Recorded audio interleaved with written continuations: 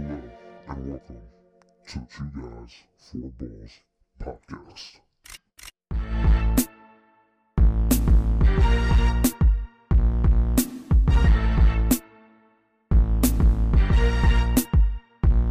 Hello and welcome to the fifth episode. This is going to be our NBA conference finals preview, and we're going to go over the semifinals. And goddamn, Julius, what a semifinals we had.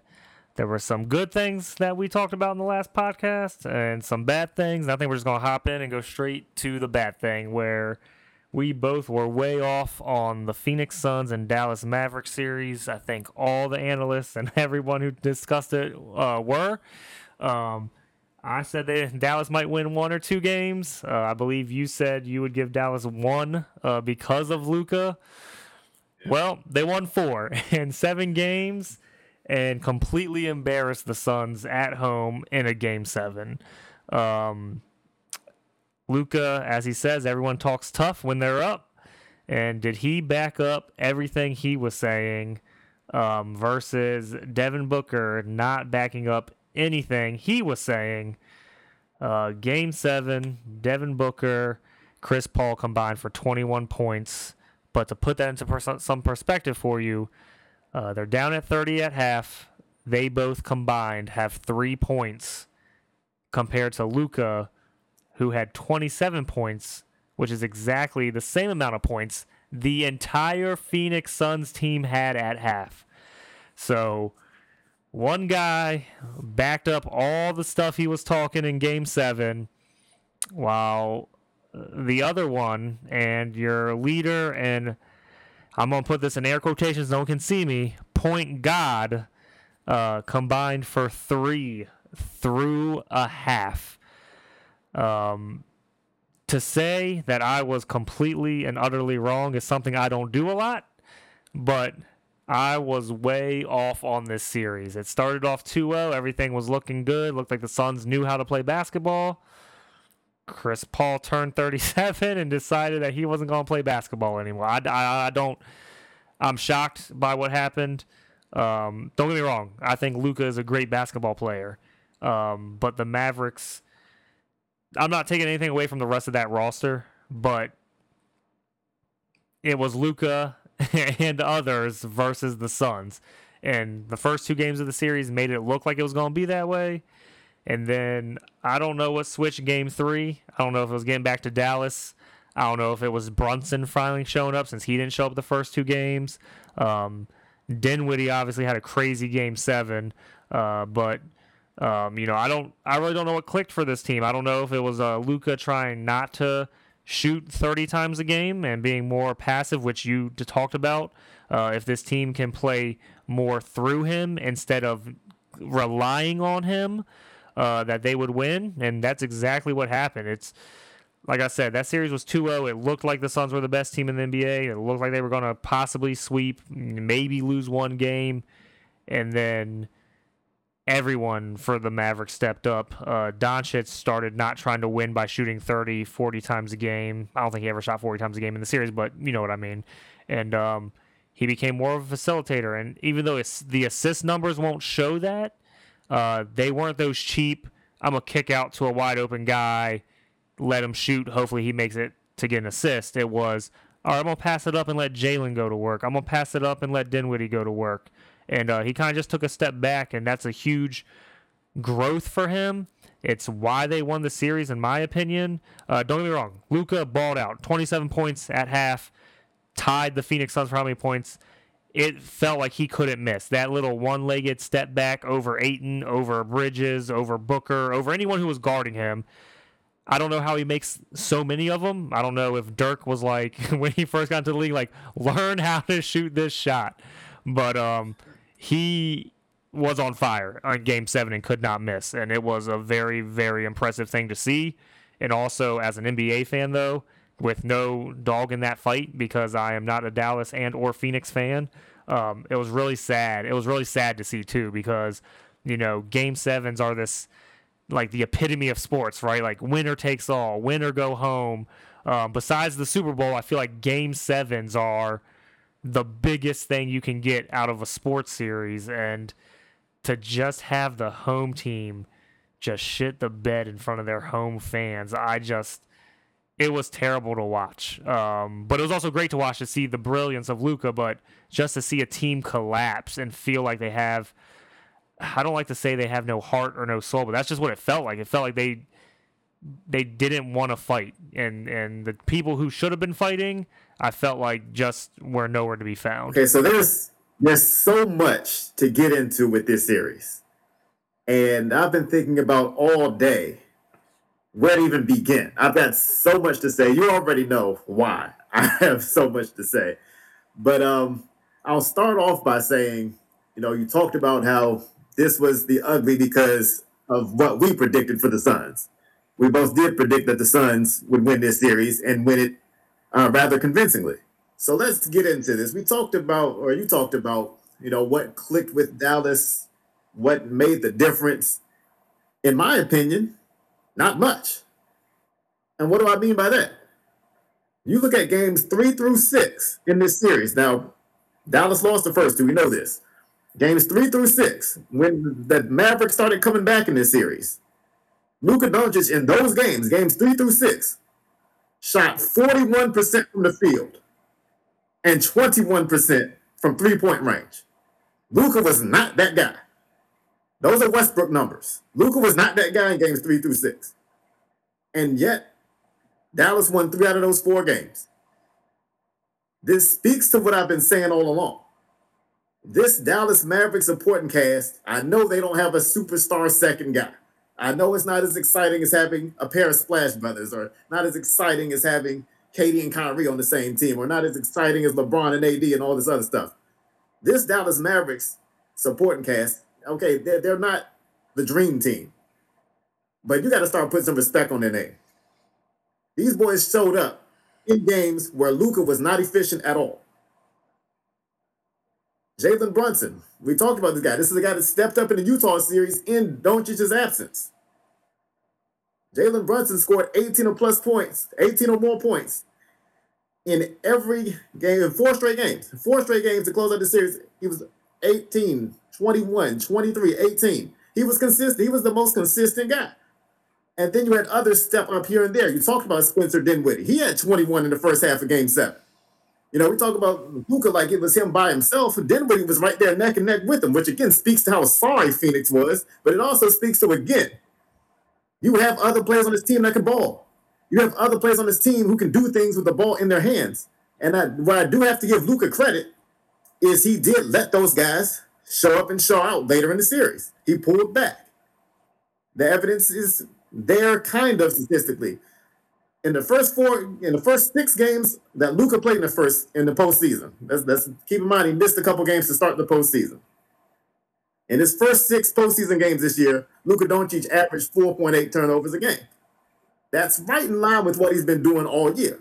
And it's an indication because, he's not a dumb player or anything. He's just trying to do too much. The last 4 games, he cut that down from 4.8 turnovers to 2.8. Again, a sign that you're pulling back.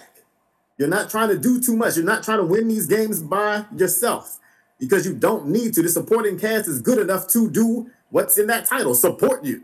Let them support you. Luka did that, and that's what I did not expect to happen.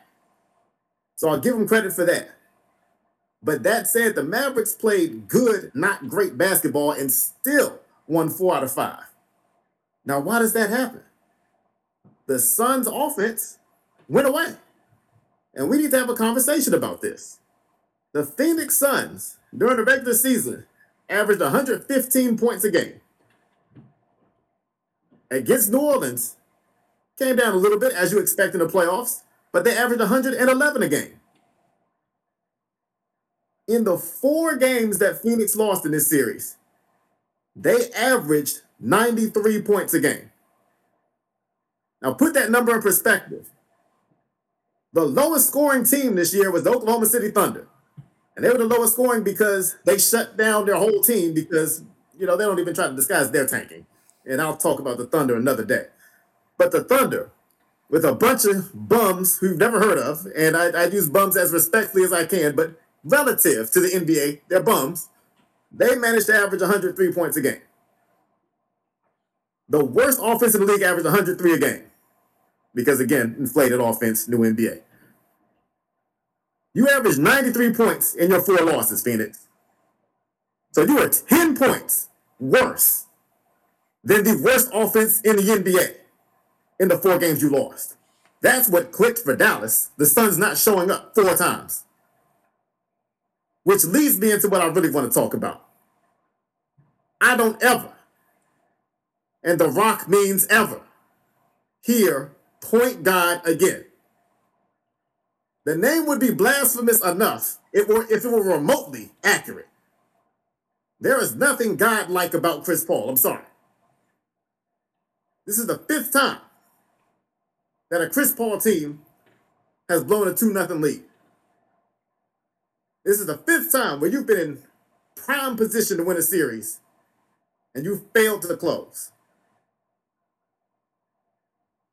With a bunch of different teams in 3 different decades, this has happened. So yeah, I'm going to be hard on Chris Paul. You know why?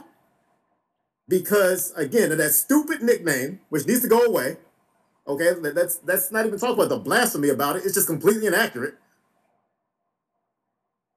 You, Chris Paul, were the one that the media and that the internet tried to force into the MVP conversation before you broke your hand, before you hurt your hand. Before he hurt his hand, everybody, Chris Paul's got to be MVP. This is Chris Paul's team. Look at the culture he's brought to Phoenix. They couldn't win anything before he got there. And that's the credit that Chris Paul gets. Chris Paul, a point guard, gets credit for just going to the playoffs in a league where the majority of the teams qualify for the playoffs, especially now. Chris Paul gets all his credit just for qualifying for the playoffs. He has never been required to win, which is why I laugh constantly when I hear about these legacy questions. How does this affect Chris Paul's legacy? The first 16 years of losing didn't affect his legacy. Why was the 17th year affected? Okay, it's easy to have a legacy when nobody's going to hold you accountable. It's ridiculous. It's absolutely ridiculous that Chris Paul has gotten away with this for this long. And I'm not here to tell you that Chris Paul's not a great player. He's going to go to the Hall of Fame. But for this guy to be a Hall of Famer, a first ballot Hall of Famer at that, where is the accountability? All year long, it was his team, his culture. As soon as they lose, everybody wants to say, it's Devin Booker's team. No, y'all said it was Chris Paul's team all year. Where was he? Games 3 through 7. You're up 2-0. All you got to do is play decent. You're going to win 2 more games. What do? You make 18 shots and you turn the ball over 18 times. Now, y'all told me Chris Paul don't do that. He don't turn the ball over. Except for when he does. And when does he do it? When you need him not to. It's nice that he was able to close out the Pelicans in spectacular fashion. Give him credit for that. But this is what Chris Paul does. He's a front runner. Bad team, no defense like the Pelicans, no experience in the playoffs. Oh yeah, I'll show off on them. What happens when your team needs you?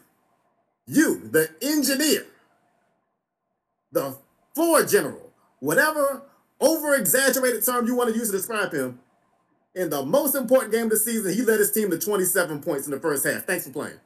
Appreciate that. Now, I can't think of another mere mortal who could have put up a 27-point half. Don't ever use point guard around me again. Be very clear about that. Now, I haven't forgot about you, Devin Booker, because I'm a fair guy. I just had to go off on Chris Paul because nobody's calling Devin Booker a god. Had the Suns won this series and won this championship, nobody would say it's Devin Booker's championship. They would have said it's Chris Paul's. But you don't get off scot-free, Devin Booker. As you alluded to, 3 points combined for Chris Paul and Devin Booker in the first half. The second half, all that scoring they did was irrelevant. That was window dressing. That was garbage. I shouldn't even count it.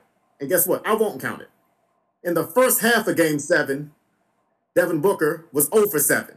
Hey, Devin, that's not what we mean when we say Game 7. It doesn't mean miss all 7 shots. That's not what the 7 in Game 7 means.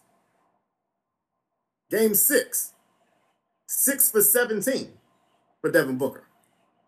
So in 6 quarters, consecutively, 6 quarters, a game and a half, with your season on the line, you, Devin Booker, who's supposed to be the next Mamba, you go 6 for 24. Now, there are other ways to impact the game when your shot's off. You can facilitate, you can help Chris Paul out because, he disappeared.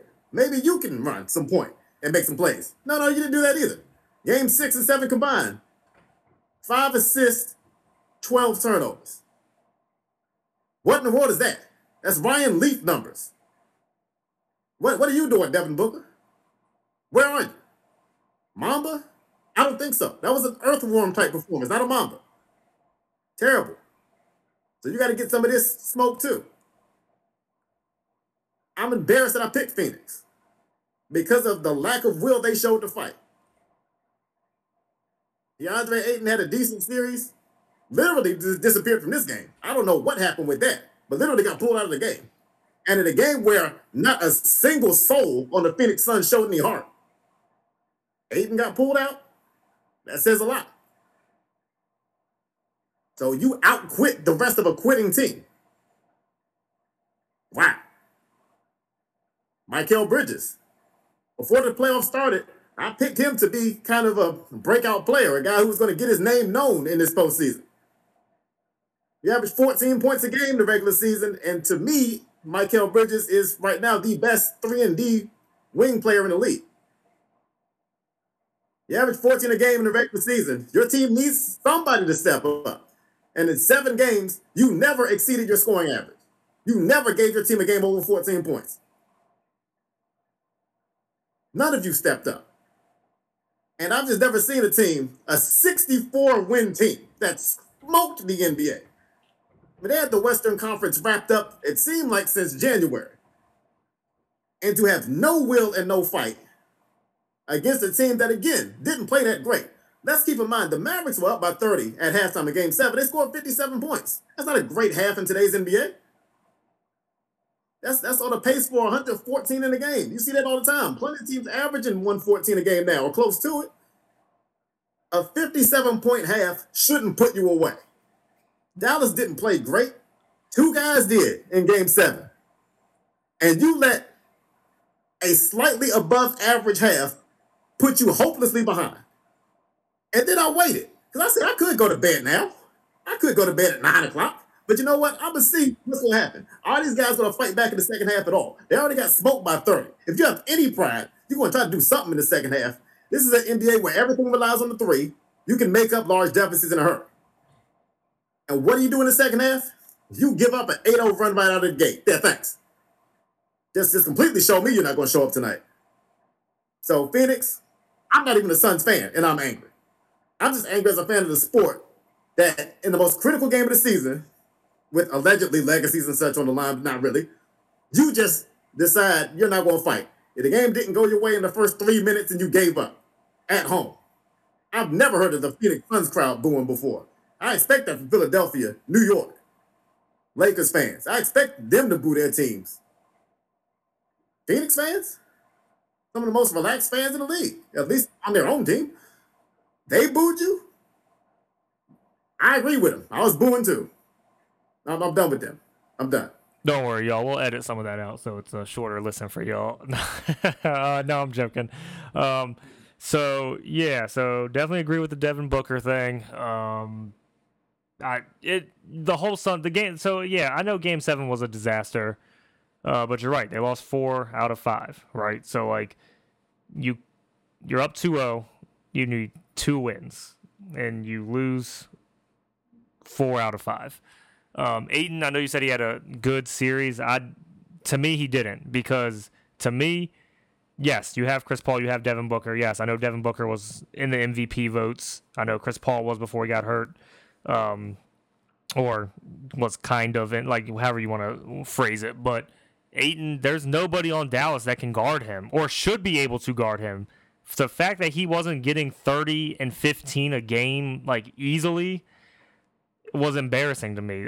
There's no one on that team. Maxi Kleber, Dwight Powell. You're telling me Ayton is a max deal fringe guy and he can't beat Dorian Finney-Smith in the post. Like, I just don't.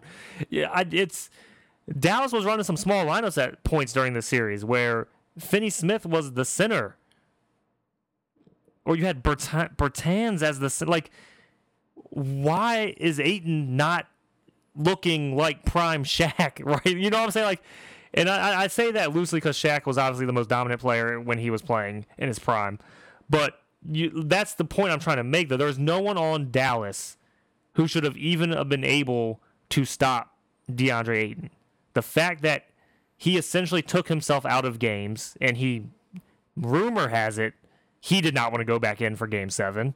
I don't know that for facts, but the rumors out there is that Monty Williams told him, do you want to go back in and keep playing? And he said no. Which, if that's the case, he's not getting a max deal from the Suns, nor should he. But I think it just speaks to the overall culture, like you said, of the Phoenix organization, and you brought up great points about, look at Chris Paul and the culture change that he did. What culture change? To give up and not fight for your playoff? If you're not going to fight in a Game 7, when are you going to fight for your championship hopes? I don't care if I'm down by 50. You should be out there gunning until, 6 minutes left in the fourth quarter? 5 minutes left in the fourth quarter? Shit, Jason Kidd cost me $1,000 by leaving Jalen Brunson in the game to get more points, and they were up by 45, and Brunson's still out there? So, I mean, the fact that Ayton didn't even want to go out there and try, where he could have, yes, I know you're down by 40. Go get some easy buckets at the rim. Go get some defensive stops. See if you can't see if you're not, maybe you're down by 20 going into the fourth quarter. Did we not just see Milwaukee in the Milwaukee-Boston series come back from 14 points down? And Milwaukee has no one who can score besides Giannis. So the fact that the Suns, the best team in the NBA, got shoved down our throats all season about how great they are, how they're going to run through the West, no one can contend with them, to be out in the semis to a Dallas Mavericks team, which, as you said, was not even putting up 120 points, 130 points a game. Yes, I know they scored 123 in the Game 7, but that game was over by halftime. So now they're just going out there just shooting whatever they want because it doesn't matter. You give NBA players the green light to go shoot whatever shot they want, they're going to make most of them. They're NBA players for a reason. So, again, as an NBA fan, I'm not a Phoenix Suns fan. I'm not a Dallas Mavericks fan. As just a fan of the NBA, I'm embarrassed for the Phoenix Suns. I'm embarrassed as a fan. And that was, in my lifetime, I think, one of the worst, if not the worst, performance I've seen in a Game 7 ever. Again, the final score doesn't show how embarrassing it was. Because, like you said, 57 points and a half was Doncic making 7 step-back, one-footed jumpers, Dinwiddie playing out of control and banging down all the shots he was shooting. Like, again, it wasn't even like they were great shots that were falling for these guys. The team was just not missing. And I don't know if that broke the Suns out the gate, but even out the gate, they didn't even look like they wanted to play that Game 7. They didn't even look like they wanted to be there that night, which, again, I think that speaks more to the culture and to the players. I think Monty Williams is a great coach. Again, you and I have had this discussion offline. I think NBA coaches are the most overrated coaches out of all the coaches of all the leagues. Not saying that coaches don't do anything. I just think that in the NBA, one player can carry a load versus like drawing up schemes and drawing up. If you have Giannis, you don't really need to draw an out of bounds play. Like, get the ball to Giannis, let him go to work, right? Give the ball to KD. Steve Nash proved you don't need to be a great coach, right? David Blatt proves you don't need to be a great coach. Like, if you have a great player, they're going to do great things. I think Luke Walton, a prime example of that with Golden State when Steve Kerr was out. Again, I'm not going to go too far into the coaching because I don't think this is all Monty Williams. I'm sure he said everything he needed to say in the locker room. I'm sure he tried to hype the guys up. But if you just don't have it in you to do it, who knows what Chris Paul said in the locker room? What if he was like, here we go again? Like, I honestly don't know what was, because the way they came out at half was not a team fired up like, let's get back in this game. It was like, let's get this game over with. But I'm with you. I'm done talking about the Suns. Congratulations, Dallas Mavericks. congratulations, Luka, because now your infamy and your fame is onto another level. With everybody that's left in the playoffs, I think you're the one guy that the internet and the NBA want to push because you're the young star. There's other factors that go into it. I'm not going to talk about race and other things, but he's a young white European star on Dallas again, like a Dirk Nowitzki. And if he even makes it to the finals, he doesn't even have to win it. If he makes it to the finals with this Dallas Mavericks team, his legacy is essentially set in stone already, right? Like Dirk lost as a 1 seed to the 8 seed Golden State Warriors, and no one talks about that anymore because he beat the LeBron and D Wade, Chris Bosh team in the finals, right? No one talks about any of Dirk's shortcomings or was he not a great player because he won that one championship. So I think if Luka carries this team to a finals, I don't even think they have to win. I think if he just carries them to the finals, I think his legacy, and at least in Dallas and in NBA lore for the next 4 to 5 years, I think he's set. But so congratulations, Mavericks. You made Julius and myself look like fools. We don't like to say that. And Phoenix Suns, F you. Just really quickly, because I don't want to continue to beat up Phoenix anymore. They're a waste of time to discuss at this point, honestly. But just as a point of clarification, when I talked about DeAndre Ayton, not to suggest that he had a great series. It was not a great series. But when you look at what all the Suns did in the regular season and compare it to what they did against Dallas, DeAndre Ayton was the closest one. Not Devin Booker, not Chris Paul. It was Ayton who was the closest one to what he's been giving him all year. Now, certainly, I wish he did have the mentality to say, you know what? If they're going to put 6'7" guys on me that aren't even athletic, give me the ball. At the same time, anytime any of Phoenix's role players do anything, the credit always goes right back to Chris Paul. Oh, look at that IQ. Look how he sets up his teammates. Look how he runs the offense. He gets credit for stuff he had nothing to do with.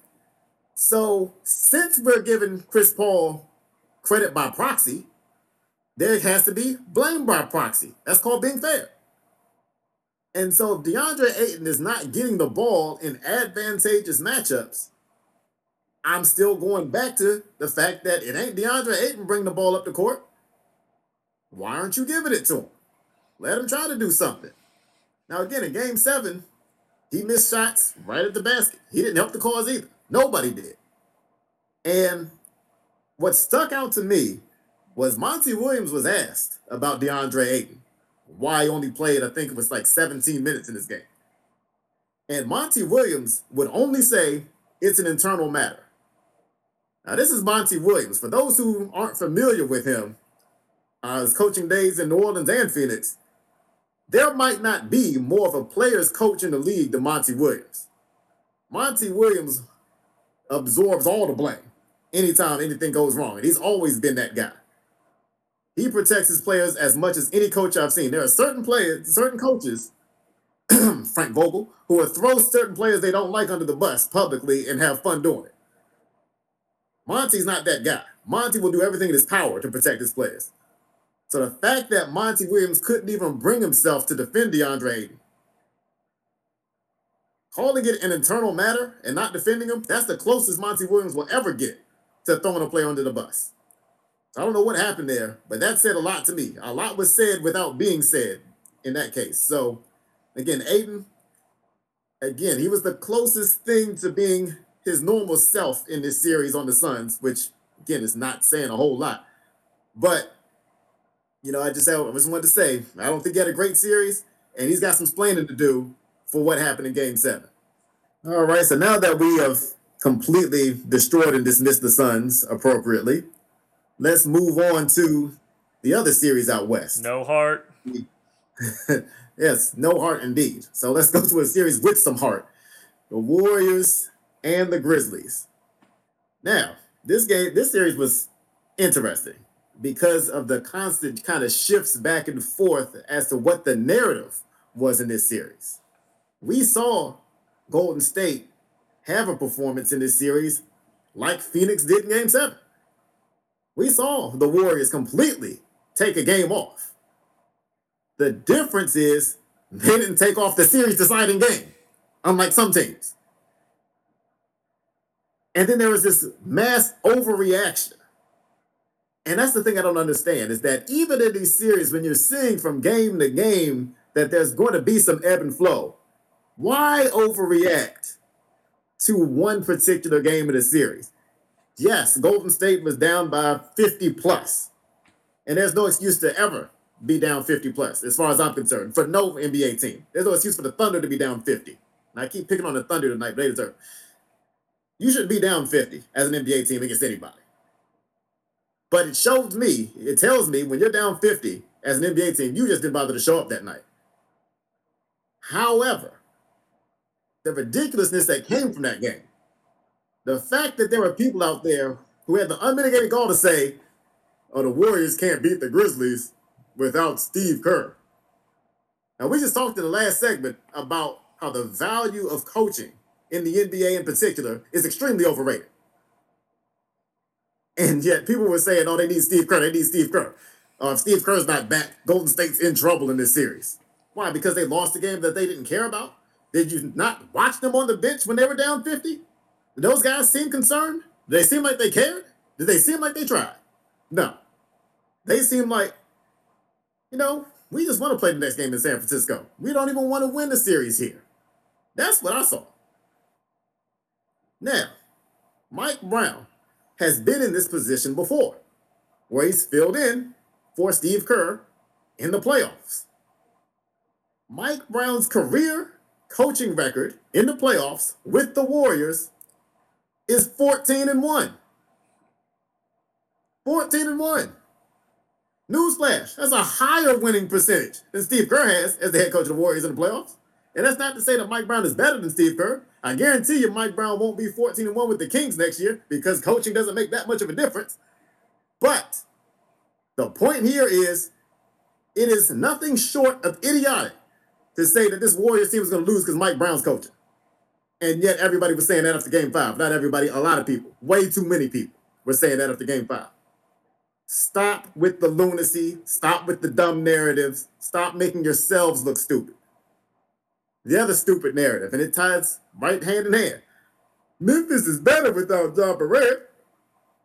Look what they did in Game 5. I don't care what Memphis's record was without Ja Morant in the regular season. Have you watched Ja Morant play? You don't lose that guy and become a better team. Credit to the Grizzlies for being resilient. Credit to the Grizzlies for not being a one-man band. But you don't lose your best player. No team in the history of the NBA has lost their best player and gotten better. If you did get better after losing a player, legitimately better, as in advancing in the playoffs farther without a player, he wasn't your best player. So I don't ever want to hear that again either. Let's stop with the they're better without Ja Morant stuff. Because when they really needed it, when the Warriors really felt like showing up in Game 6, you know what Memphis was missing? Ja Morant. And there's a domino effect that happens when Ja Morant isn't around. We've talked about our boy, Dillon Brooks. Dylan! Mr. Confidence. Mr. Irrational Confidence. Mr. Delusional Confidence. I'll say it again. I'll give this man credit because if I was as confident in anything in life as Dillon Brooks is about his shot for no reason, I'd probably be a billionaire by now. This guy's confidence is on another level, but it's without merit. Dillon Brooks, in this series, including the game he got ejected in. So he played 6 games. He really played like 5.1 games. We'll give him 6. Shot under 40% in every game, including the game that he got ejected in 2 minutes from one game. And he still managed to brick 3 shots and go 0 for 3. He had to keep the streak alive. Under 40% in every game. His best game was Game 6. That was an 11 for 28 game. Because that man's just not going to stop shooting, no matter how many times that ball doesn't go in.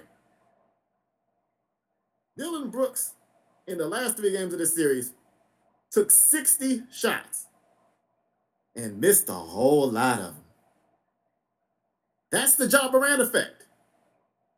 When Dylan Brooks sees that there's no Ja Morant, he thinks he's Ja Morant.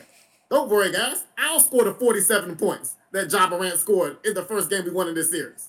It might take me 47 shots, but I'll get 47 points.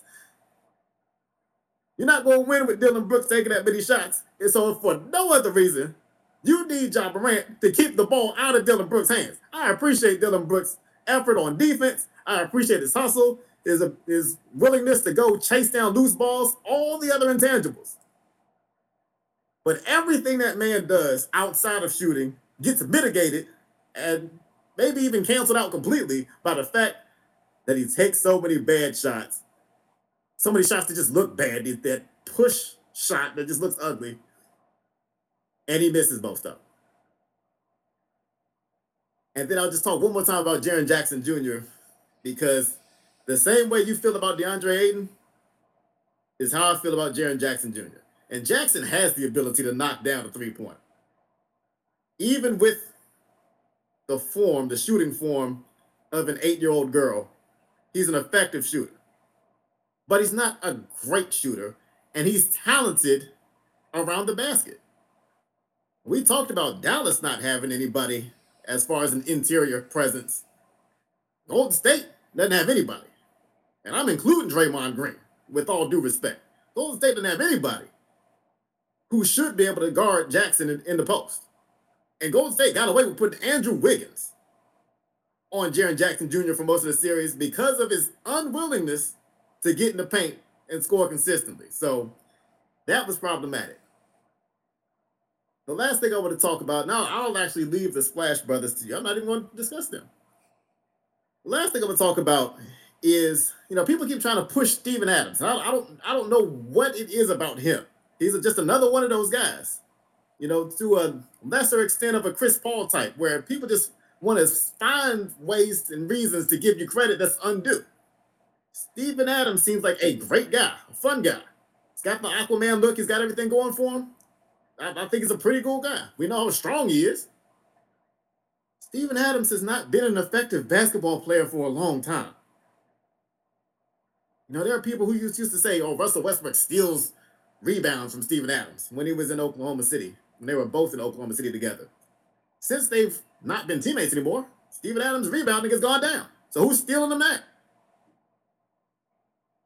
But for whatever reason, when Memphis was forced to go bigger in this series, they threw Steven Adams in there. And they had a little bit of success, again, when Golden State didn't care to compete. All I heard was, man, look what Memphis is doing. They're finally making Golden State pay for going small. Steven Adams is the difference. Stop. Steven Adams is never the difference. Don't ever say that again. Tonight is a night of don't ever say that again. And this is one of the things I don't want to hear. Don't ever say Steven Adams is the difference again. In the deciding game, you let Kevon Looney, let me repeat, you let Kevon Looney pull down 22 rebounds. You turned Kevon Looney into some Ben Wallace, Dennis Rodman, Dikembe Mutombo type. Where were you on the glass, Steven Adams? How did you let Kevon Looney? Kevon Looney has never had a 20-rebound game in his NBA career. That's the least shocking stat I'll probably ever provide on this show. And you let Looney dominate on the glass the one time he finally got a chance to play more than 3 gratuitous minutes at the beginning of the game. So Golden State wins this series as they should have. And I was just happy to see a bunch of idiotic narratives get knocked down all in one single game 6. Now I'll leave the fun narratives to you, but I just wanted to make sure that the narratives that were generated in the first 5 games of this series never ever come back. That is my takeaway from this series. I'm enjoying these don't ever say it again segments, and we might have to make this a full-time thing. This series, I'm going to tip my hat to myself because I called Golden State in 6 on our last podcast. And I also called them going to the finals, so maybe the Suns have helped me out there, and maybe Golden State will make it to the finals. If so, I'm a genius. No. So Memphis better without Ja. As you said, ridiculous argument. Do they get better defensively? Yes. We know Ja's not a great defender. There aren't many great scorers who are great defenders. The NBA is moving away from defense. Why? People want to see dunks. People want to see threes. People want to see scoring. Or so says the metrics and the viewership and all that BS. I personally enjoy defense in every sport. That's another conversation for another day. But is Memphis better defensively when Ja's not on the floor? Yes. Are they better overall? No. Don't get me wrong. Desmond Bane, good job for helping win a game. D'Anthony Melton showed up randomly. Tyus Jones showed up randomly. Jaren Jackson Jr. We'll get to him. But no, that team is a good team. And the fact that they won 20 games without Ja when he was out in the regular season just proves how deep and how good that roster is. They were the second seed for a reason. It's not like they stumbled into the second seed, right? But they're not better without Ja Morant. As Ja might play out of control sometimes and might throw up a bunch of shots because he's feeling it or he thinks he's the only option, which we've talked about with Luka and Dallas won because he decided to start facilitating a little bit more, letting other people do things. But you need Ja Morant, just like Dallas needs Luka Doncic, just like the Suns needed somebody. The point guy did not show up. So Memphis, I think this is going to help them in the future. I don't play a big part of. I'm not the person who's like, you have to get your bumps and scars in the play. I don't agree with all that, but I do agree with you need experience, right? And you can see that for a lot of teams. It was hard. It was hard for Boston to close out Milwaukee, which we'll get to. You need that experience, though. You need the experience of getting somewhere, understanding what it needs to take to close someone out. I think Golden State, I think they hadn't been in the playoffs in 2 years. You could tell in the first series when they were trying to close out, it kind of looked like they were like, what do we do here against Denver? They figured it out, and they closed out that series. So Golden State in 6, I called that. Game 6 Clay is still alive. I don't care what anyone else says. Klay Thompson, Game 6. I think he believes it too, because the way he came out in Game 6, he was hyped. He was like, I'm shooting everything. If it touches my hands, I'm shooting it. So I think he believes it. He will always go down for that. I don't care what happens in any other Game 6 or any Game 6 before or after, but the Oklahoma City Thunder series, that Game 6 will always be one of the greatest playoff performances I've ever seen from one individual person. It wasn't LeBron, it wasn't Kobe, it wasn't Michael Jordan, it wasn't Shaq, it wasn't, one of these guys that you were expecting it to, KD, it wasn't one of those guys you were expecting to come from, and out of nowhere, Klay Thompson just put Golden State on his back. It was amazing. So Game 6 Klay, I'm glad we got to see you. You seem like you're getting healthier again, which is awesome that you get to see a healthy Klay Thompson. We haven't seen that in 2 years. When he was healthy, again, I think Steph is the greatest shooter we've ever seen. Klay Thompson is number 2 right behind him. Klay might be a better catch and shoot than Steph is. And that's not taking anything away from Steph. Obviously, he's the greatest three-point shooter we've ever seen, but Klay might be the greatest catch and shoot shooter we've ever seen in the NBA. And he was a hell of a defender before he got injured. Now, obviously, it looks like he's lost a step. But Klay Thompson was the best 3-and-D player in the league until his injury. So I'm happy to see Klay getting healthy again. I feel like people disrespect that man just because he plays with Steph, and obviously he's the one that had to take a back seat when KD got there. And then, but Golden State, cool to see them in a Western Conference Finals again. We'll get into our predictions here after the recap. Memphis, I think they played really well. They did as best they could without Ja Morant, right? There's a lot of talk around the Jordan Poole knee grab. Did he purposely injure Ja Morant? if you watch it in real time and not in the breakdown of zero point 0.1 milliseconds per frame, his ring finger and middle finger grab his knee.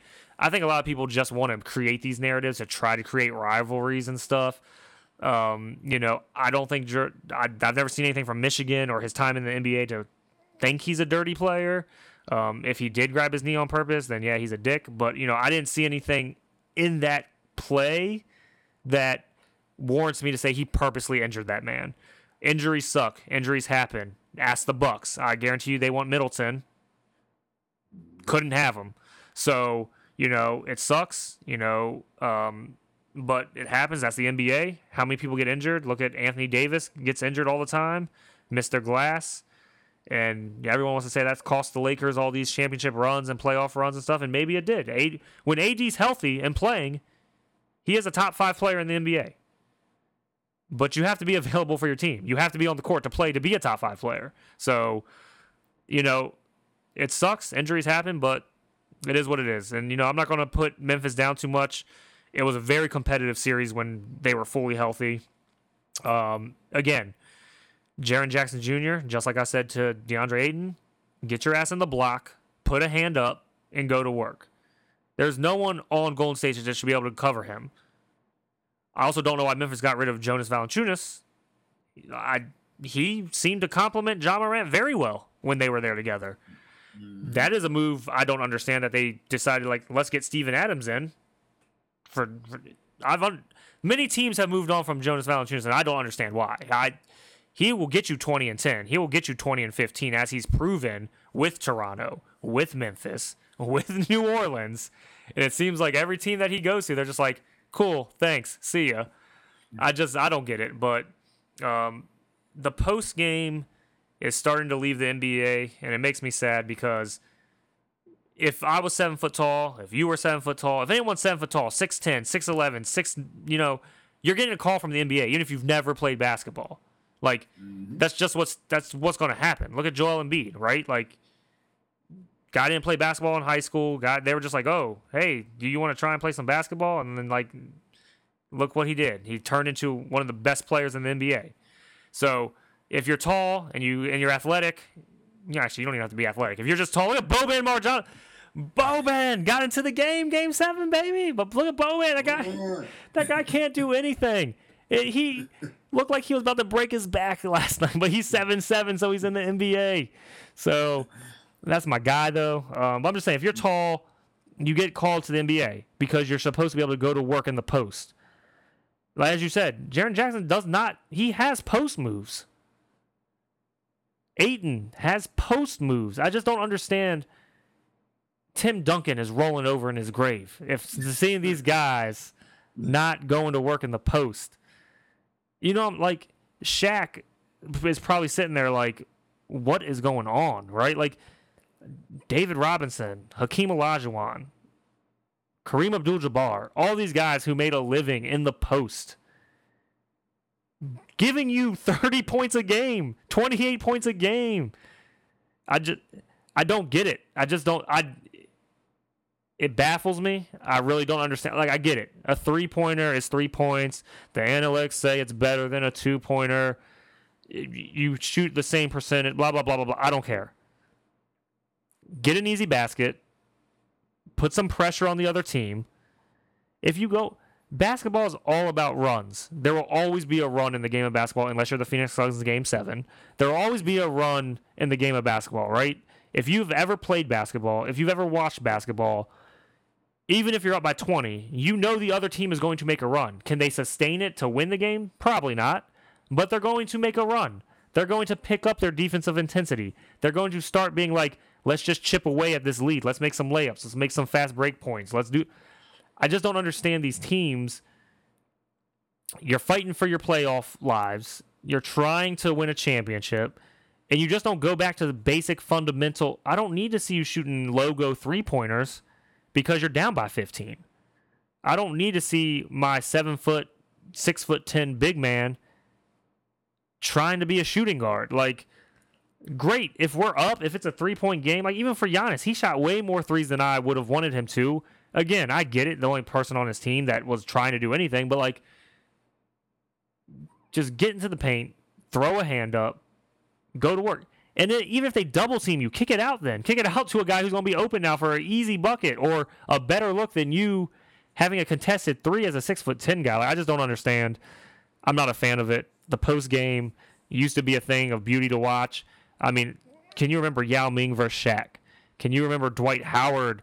When Dwight Howard was ruling the NBA for that little 4 or 5 year span, And then you had guys, again, back to David Robinson, Hakeem Olajuwon, Kareem Abdul-Jabbar, even like Rasheed Wallace, Ben Wallace. Yes, I know Rasheed shot some threes here and there, but like, where do they make their money? In the post, in the paint. Like, the big man, Chris Webber, come on, Vlade Divac, like all these guys, we're not going to see that anymore. And it's kind of sad because like Chris Webber before the knees went, great player to watch, like that was a fun Kings team to watch.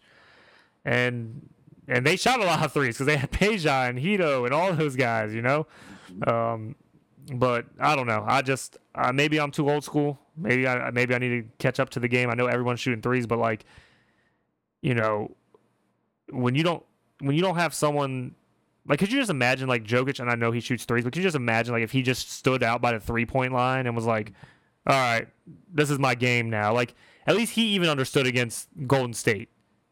I'm going to get in the paint. I'm going to try to impose my will, right? And that's how they won a couple games in that series. Even though Denver was a much worse team, they still won a couple games in the series because Golden State had no one to cover Jokic. Even though I know Draymond had some good plays and crunch time, et cetera, but like Jokic was still getting 40 points and 30. Like, I don't understand how people can say you're having a shitty game and you drop 30 points, right? Like, whatever. But get in the post, go to work, and it just, that's my little tidbit on, big guys in the NBA right now. You bring up a good point, and a man after my own heart talking about post play. I mean, I miss the Zach Randolph and Al Jefferson type players of the world. I miss seeing guys use their physical advantage, use their bodies, get in the paint, get easy buckets. I get that 3 points is worth more than 2, but 2 is worth a lot more than 0. And so when you watch these guys go 0 for 7 on threes or 1 for 10 on threes, at what point do you decide maybe I should try something else? That shot is worth more for a reason. It's not because it's easier. It's not because it's smart. So, the inability to adjust on the fly and move away. It's one thing if you're hitting the threes and, that happens sometimes in the NBA. Guys get hot, teams can get hot, and everybody's shooting threes. I understand that. But at what point do you say, no mas on the threes, let's focus on something that might actually work? Adjustments, somebody, please. To a couple of your points about the series, one with Ja Morant, you talked about how the team is better defensively without Ja Morant. And I think that's something that Ja Morant can work on. There are some players, somebody like Trae Young. Trae Young is never going to be a good defender by virtue of the fact that he's too small. Other guys just aren't quick enough, or there's some athletic or physical limitation that stops them from being a great defensive player. Wingspan might be too short or something crazy like that. With Morant, all the physical ability is there. But when I watch Ja Morant, to me, defensively, he's kind of the Trayvon Diggs of the NBA. Always chasing that highlight play instead of just playing fundamental defense. And so what happens is you get the highlights. Trayvon Diggs is going to get that pick 6 occasionally. Ja Morant has had some of the most spectacular block shots this whole season. The problem is the lack of fundamentals it takes to get in those spots at some point gets exploited. So just like with Trayvon Diggs, I would say stick to your man more. Maybe you don't get 11 interceptions, but maybe you don't give up 1,000 yards. Same thing with Ja Morant. Just play regular straight-up defense. You might not get to pin the ball against the backboard every time, but you're good enough, you're talented enough to keep your man in front of you. There's no question about that. So tone down the highlights and just make basic routine plays that aren't going to show up in the box score. I don't see why Ja Morant can't make that adjustment next year. No, I agree. So hopefully that's something he works on, because there's no reason that team should be better defensively with Tyus Jones or somebody than with Ja Morant. So I hope he works on that. And then just the other small point, again, going back to narratives that need to die, the whole Jordan Poole pulling Ja Morant's knee, this isn't Mortal Kombat. A knee swipe with your bare hand, with your fingertips, is not going to cause a bone bruise. You know, I just don't understand. There's people have been watching too many movies or whatever the case may be. I want everybody at home who thinks that that's possible to try it on themselves. Swipe at your own knee and see if it causes you not to be able to walk. Ah, my knee! I can guarantee it's going to work out better for you than it just did for Patrick. Well, we got to stop. Jordan Poole's hands aren't that strong. I'm just going to go ahead and assume that now. So that's one more narrative that can die along with this series. Let that go. Jordan Poole's not a dirty player. Like Patrick said, we've never seen any indication of that. And if you watch that replay and you think that's a dirty play or that's on a level with a Dylan Brooks clothesline or some of the other fouls we've seen in this series, then there's something wrong with you. I can't say anything other than that. Take your emotions out of it. We all hate that Ja Morant got hurt. We'd all love to see how this series would have turned out if he was healthy. But Jordan Poole is not the reason Ja Morant didn't finish that series. Stop that. All right, so hopping over to the Eastern Conference, we'll start with the 1 seed, the Miami Heat, the fraudulent Heat, as some people like to call them. I am not one of them, unless I'm joking. But so Heat, Philly, again, called that series perfectly. We called the Heat. We said if Embiid came back, it'd be more competitive, which it was. But, you know, the Heat pulled it out as we both thought. So, you know, we pretty much had every series pegged correctly here in the semis. Again, besides the Suns, but we're moving on from the Suns. Stupid Suns. I hope that gorilla mascot drops the team and goes to work for another team. Stupid Suns. So anyway, so the Heat Philly series kind of went as expected. Embiid came back, gave them a boost of energy, played really well, but that fractured orbital bone and just the injuries that he had, just, you know, he couldn't sustain the adrenaline through, you know, they weren't going to win 4 out of 5, right? You know, like they just weren't going they weren't going to win 4 out of 5 like Dallas did to the Phoenix Suns. It just wasn't going to happen. Miami Heat's too good of a team, too good defensively. You know, Jimmy Butler even said in one of his post-game conferences, F scoring. I just want my team to come out and play defense. I don't care about scoring. So, you know, when your main guy, the heart of the team, is telling you, like, we don't need to score. We just need to play defense, get stops, we'll win the game. They didn't need Kyle Lowry. You know, there's one of the guys that, you know, injuries happen, right? But that team, again, deep enough to just step up and keep playing. And Jimmy Butler does what he does in the playoffs. Here's a narrative that we're not going to kill today. Playoff Jimmy Butler is way better than regular season Jimmy Butler. Yes. I don't know what it is. I don't know. I mean, I do know what it is. Let's be honest. When the playoff time rolls around, you need one guy to step it up, right? And I think Jimmy knows it. I think in the regular season, and I think he's smart about this, he builds his team confidence up. Tyler Hero, you know, Kyle Lowry, which Lowry doesn't need it. He's been there. He's done it. But, like, Bam Adebayo, you know, like, all these guys. Max frickin' Strus, right? Like, Gabe Vincent. You know, PJ Tucker doesn't need any of that stuff. But some of these other guys who maybe don't have the experience, maybe need some of these confidence boosters. Like, I don't know where Duncan Robinson is. $90 million on the bench. You can pay me $90 million, Heat. I'm just saying.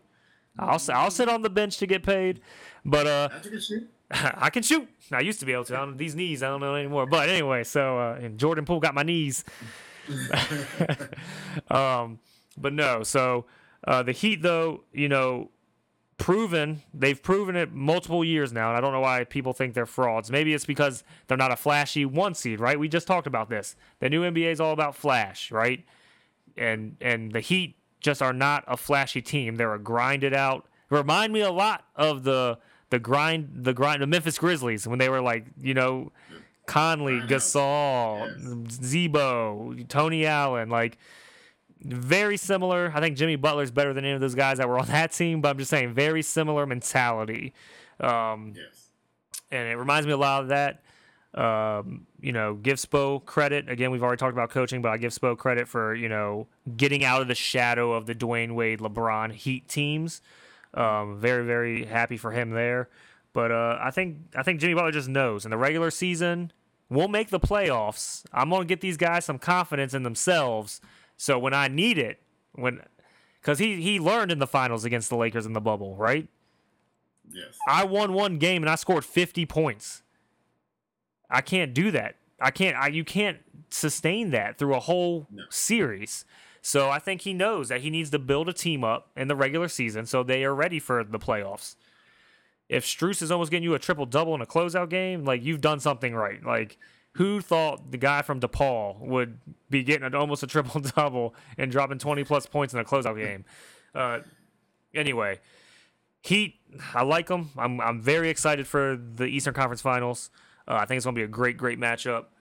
But let's talk about James Harden for the Philadelphia 76ers. I know you have a lot to say about this, and I just want to get some points in.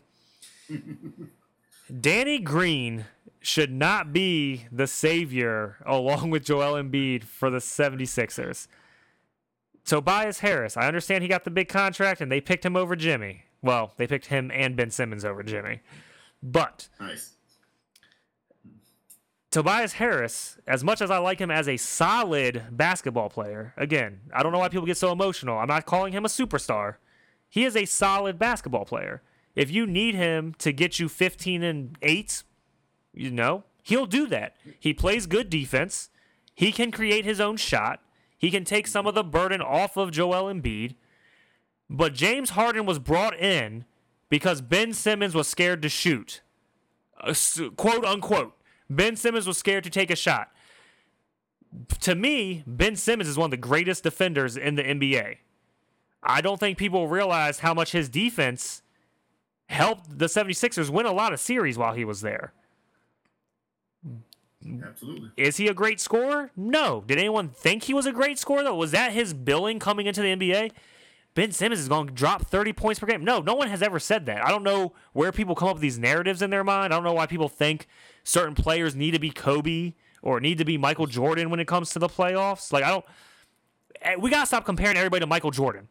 Like, it's insane. It's blasphemous, as you said. Like, I don't understand where this narrative came from where everyone has to be Michael Jordan. People, no one else is ever going to be Michael Jordan. If Kobe Bryant was the closest thing we could get to another Michael Jordan, and he, in my opinion, is still far below Michael Jordan as a basketball player, we're not getting another Michael Jordan, okay? So let's just stop saying everyone has to be Michael or Kobe in the playoffs. Ben Simmons did his job in the playoffs, yes. Did he pass on an open layup? Yes. Did they lose to the Hawks? Yes. But was Trae Young struggling that series? Yes. The Hawks, you're talking about a guy who, the ice cold Trae, guy's dropping 30 points a game as a point guard. He's the next Steph Curry. Does anyone remember what happened to him in that series? Ben Simmons was locking these guys up. When James Harden was dropping 35 points per game, Ben Simmons was locking them up. I just don't understand where. Again, I know people don't like defense, and it's all about scoring. If you don't score in the NBA, you suck. That's, for some reason, those are the narratives now. But anyway, James Harden was brought in to not be Ben Simmons. And you want to know how many shots he took in the second half of a closeout game where if you lose, you're going home? 2. You know how many he made? 0. You know how many You want to know how many points Ben Simmons scored that game in the second half? 0. Why? Because he was sitting at home not playing. So for all these people who are like, James Harden's coming in because Ben Simmons sucks, blah, blah, blah, blah, blah, blah, blah. Same fans who probably wanted Jimmy Butler out of Philadelphia because fans are dumb. You got what you wanted. You got another quote-unquote superstar to come in, and he doesn't play as good as defense, isn't as good of a facilitator, and you still lost the series. You're not going to the finals. You're not even going to the Eastern Conference Finals, and you didn't win MVP. So, to me, this This season is a failure for the 76ers. Maxey showed out. That's great. I think he had a great year. I think that's a great building block for the future. I personally would move on from James Harden. His fall from mega superstar to mediocre role player, essentially, that's how he played. Again, that's how he played. I'm just going off of how he played. And I don't think he's a max deal. Like everyone, Ayton, I don't think he's getting a max deal now after his playoff performance. Harden, I think, lost money in his playoff performance. And if he does get a max deal, I think it's going to hurt players in the future because you can't play that way and still get paid. Like, it's just, I don't know. James Harden, to me, just as bad as Chris Paul, right? He's been in the playoffs, as he said in his post-game conference, 13 years. And he sniffed the finals once as a sixth man for the Oklahoma City Thunder. Mm-hmm. I just, some players are built with it and some aren't. Some guys have that killer instinct when it comes playoff time, like, I'm going to get this done, right? I will say that about Kobe. Kobe had that instinct in him. If he was in the playoffs, he would shoot 70 times before he lost because he would know, like, it's on me. Like, if we're going to lose this game, I'm losing going out my way, right? I can't imagine Kobe shooting 2 shots and a half in a closeout game. I can't even imagine Dwight Howard shooting 2 when he was with the Magic. That's what I'm saying. Like, if you're the leader of a team, and I understand Joel Embiid was back, but you could tell he was not 100%. If you're the leader of a team, you need to shoot more than 2 shots and then say, we were running the offense. You're James Mother effing Harden. You led the league in scoring like 4 straight years or something stupid. Like, I just don't get it. I really don't. I'm assuming he's going to be back with Philly next year. I don't know if that's the right fit for me personally. I might try and package him and Tobias Harris or something somewhere. I mean, that's a lot of money in a contract, so I don't think it's even possible. But if I'm Philly, I might be blowing it up and trying to move on come next year because there's a lot of teams coming in the Eastern Conference. The Eastern Conference isn't going to get easier. And Milwaukee will be back. Boston is going to be back. Miami most likely will be back. And I don't see their current roster beating those 3 teams. Personally. So that's all I got to say about that series. Congratulations to the Heat. I'm really excited about the Eastern Conference Finals. All right, just a couple of quick points. I'll touch on Ben Simmons just for a second, just because, since he didn't want to show up this year, I don't want to give him but so much time. But Ben Simmons is in that same category for me personally as far as players who need to get their behinds in the paint and post up. Ben Simmons has an outstanding post game. Can finish with both hands. Excellent around the rim. He either can't or won't shoot from the perimeter. So why not? Ben Simmons is not a point guard. And I'll say that anytime I get the chance to. He is not a point guard. He is a power forward who can handle the ball in transition and pass. That is not a point guard. Get in the paint, put your back to the basket, and take shots from your comfort zone. It's that simple. He literally can only do half-back dive. And that's fine if you just stick to it, but at least do that much. If you're a half-back dive pro, don't sit here and try to run 9 routes all day. Just stick with the half-back dive. But also, you bring up a good point, and I do want to reiterate that, let's stop comparing guys to Jordan or comparing guys to LeBron or comparing guys to Kobe, the next this, the next that. It never works out. Ben Simmons is not the next LeBron. Devin Booker is not the next Kobe Bryant. And it's okay. You can be a great player and not be one of them. But let's stop with those comparisons. I'm already starting to hear the Luka is having the LeBron run. Let's pump the brakes on this stuff. Let's let these guys be their own guys. With Jordan, LeBron, probably the 2 greatest players, of all time. Certainly the 2 best I've seen. They're the 2 best for a reason. Let them be their own guys. I remember years ago, people were trying to make Brandon Ingram the next Kevin Durant. Stop this. Let these guys develop into their own identities. Because when you start comparing these guys to all-time greats, they have almost no chance of living up to it, and then you don't appreciate the player that they are. So let's leave all that alone. Okay, now with that out the way, let's start to get into this series some. This series made me happy because I am a Jimmy Butler fan. And I will admit openly who I'm a fan of. Now again, I'll keep it unbiased on this show, but I will tell you who I'm a fan of. And Jimmy Butler is right up there with Russell Westbrook as two of my favorite players in the league because of their mentality, because of no nights off, because of, we are going to give our all no matter what. Just having that competitive fire to that degree in an era where guys want to load manage and take games off, or in the case of Ben Simmons, take seasons off, you got guys who actually want to show up and earn their paycheck every night, and those guys are the ones that I keep close to my heart. So that's why I'm a Jimmy Butler fan. So I'm always excited when Jimmy Butler, who I thought was notoriously underrated year after year, the same impact that Chris Paul allegedly has on every team he goes to, Jimmy Butler's the same thing. Jimmy Butler's been to the playoffs everywhere he's gone. So to me, why is he not the small forward guard? I mean, come on. So if that's all it takes to get that title. But Jimmy Butler in this series, not a known scorer, a guy who's shown the ability to do it from time to time. But, when you think of best scorers in the game, it's a while before you get to Jimmy Butler. Butler went out and scored 30 points or more in 3 of the last 4 games of this series in mostly efficient fashion. Now, game 6, he took 29 shots. That was out of the norm for him. He's not normally that guy. But game 6, there was a message. As you said, he is well aware of who the Sixers chose over him. And he wanted to remind them why he shouldn't have done that. So once he felt the competitive will of the Sixers go away, oh yeah, he was going to jack up his shots. So he did kind of change it up for game 6. But games 3 through 5, in particular, he was very organic with his efficient, effective scoring. And I just love the way he played in this series.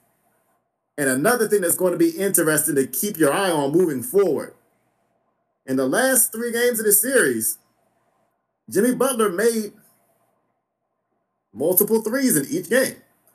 Now, that's not normally a big deal. But for a player like Jimmy Butler, this is the first time all season Jimmy Butler had 3 games in a row with multiple threes. Since coming to Miami, I don't know what happened to his perimeter shot, because it used to be a decent three-point shooter. Since coming to Miami, Jimmy Butler has been under 25% from three-point range for 3 straight years. So for him to find the three-point range all of a sudden the last 3 games into the series, if he can keep any of that going forward. Now, I don't want to see Jimmy Butler become that guy to start taking 10 or 12 threes. Let's not overcompensate here. But if he can add the occasional 3 to what he's already doing, then I really like their chances going forward. So I want to keep an eye on that. But that was a positive development, one that I wanted to see. Another thing I want to talk about in this series, and again, we're talking about narratives I'm trying to get rid of. One of the narratives I'm trying to get rid of is this whole injuries aren't an excuse. I'm tired of hearing that. It's one thing for people to choke or this and that. It happens. But when you have known injuries, you can't expect these players to do more than their body's going to allow them to do. When the Heat started losing games in this series, 2 things happened. One, Joel Embiid did come back. But the other, Kyle Lowry was in the mix. Kyle Lowry is dealing with some type of hamstring injury that is not healing. It has not been right for a long time. And when the Heat brought Lowry back, he was terrible on both ends of the court. And you can see that he couldn't move. I have no idea. Whoever cleared Kyle Lowry probably should be fired before the Eastern Conference Finals, because he couldn't move at all. And to sit there and say, well, he's suited up, no excuses, and you go out there and try to play with one hamstring. I mean, these guys are already playing against the best players in the world, and you want guys on one leg to compete? No. So I'm not going to hold it against Kyle Lowry. And Kyle Lowry, we know he's had his share of choke jobs in the playoffs. We've seen him, they'll leave games because he was, getting anxious during the playoffs. So I'm not here to defend him as the most clutch player ever or anything. But yeah, I'm going to give Kyle Lowry a, quote, pass in this series because he's hurt. It's stupid to try to judge a player while they're hurt. And you know it's hurt. It's not like they made up an injury after the fact. He went in with a hamstring issue, and it's been ongoing. So let's stop that. And even with Joel Embiid did not have his best series. He still made enough of a difference because I still believe in my mind, had he not come back at all, this would have been a sweep. But Embiid didn't play his best basketball, shot some low percentages. But did you see how hurt that man was? This man got the basketball pushed into his face. Not a fist, not an elbow, not a knee. The basketball got pushed into his face. And that was enough to knock him to the ground and keep him down for a couple of minutes. Literally rolling around in pain on the ground. In addition to a torn ligament in his thumb. In addition to some knee issue he had. And you say I'm supposed to hold him to the same standards I would if he was healthy? Now we can have a separate discussion about Embiid's durability. We can have a discussion about that and why that's the concerning thing moving forward. I have no problem having that discussion. But to try to hold Embiid accountable and say, well, he was out there, we should hold him to MVP standards like he played like all year. No, I'm not doing that. He's another one that probably shouldn't have been cleared at all. That was a desperation move. It got him a couple of wins. But let's chill on when you know a guy is legitimately injured. And there's a difference between being injured and hurt. When a guy's got ligament damage, facial damage, concussions. This man couldn't see his phone a couple weeks ago. Let's relax on trying to hold that player to their normal standard. Now, with all that out the way, I get to save the worst for last. Mr. Beard, James Harden. I talked about him last episode and him not showing up. In Joel Embiid's absence, not stepping up the way a star is supposed to. The way a guy who has talked his way out of two organizations in the last couple of years is supposed to step up when you get everything you want. In Game 4, James Harden returned. We saw vintage Harden, as JR would say. 31 points, 7 rebounds, 9 assists. I'm like, okay, James Harden, is he back? Maybe, finally? Welcome to the party, hopefully. And what did you do after that? 2 more games, season on the line. You're back in the series, so you have no reason to quit. Game 5 and 6 combined, 25 points. I didn't say 25 points per. 25 points total in games 5 and 6. You just scored 31. We know it's in you. Give us 31 more and 31 more after that. That's what you're getting paid for. But no, you don't do it. And you touched on James Harden. Second half of Game 6, your season's on the line. This is your last chance to play this year. In front of your home fans, you should be pumped, amped, something. Not only do you go 0 for 2 and turn the ball over 3 times, how do you have more turnovers than field goal attempts? Nobody has that ratio before, a field goal attempt to turnover ratio. You sucked in that. You are creating stats to be garbage in. Not only that, the second shot that James Harden shot in that second half was with a minute and a half left in the game. So I'm not even giving you credit for that shot.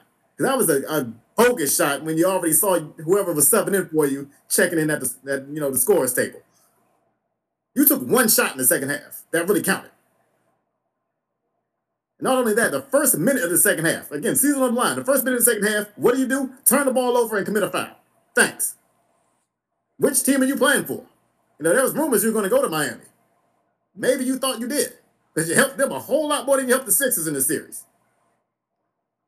To see James Harden turn into Rajon Rondo, and I don't mean playoff Rondo.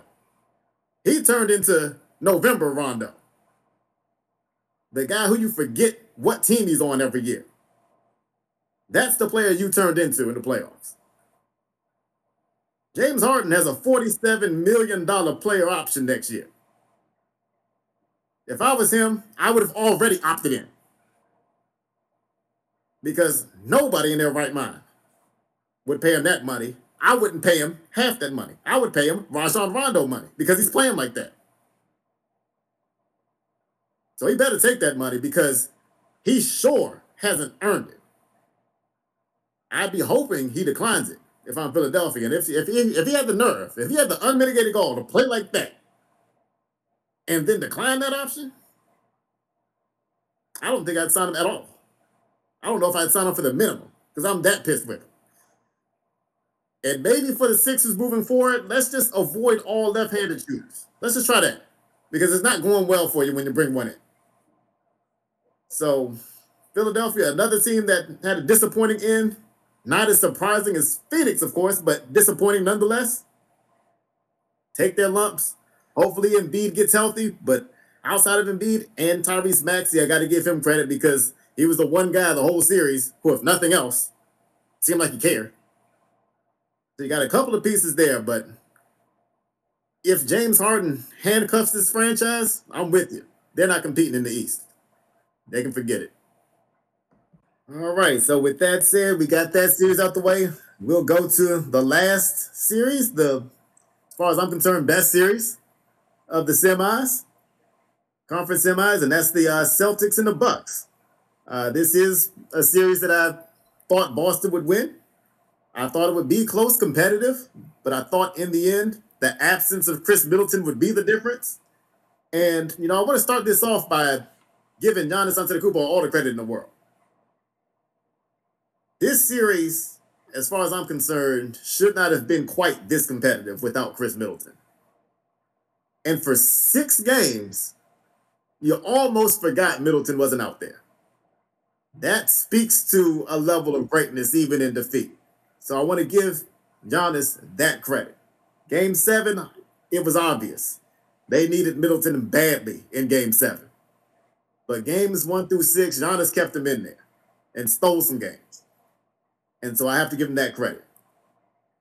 With that said, I also want to give credit to the Boston Celtics defense. I said this stat in the last podcast episode. Giannis Antetokounmpo, for each of the last 4 seasons, that's a huge sample size, has shot over 55% from the field. In this series, the Boston Celtics, and again, some of this was, no Middleton to help ease some of the pressure. But in this series, the Celtics held Antetokounmpo under 50%, let alone 55, under 50% in 5 out of the 7 games. Go ahead and try to find another stretch of 7 games where Giannis was under 50% from the field 5 times. I'll wait.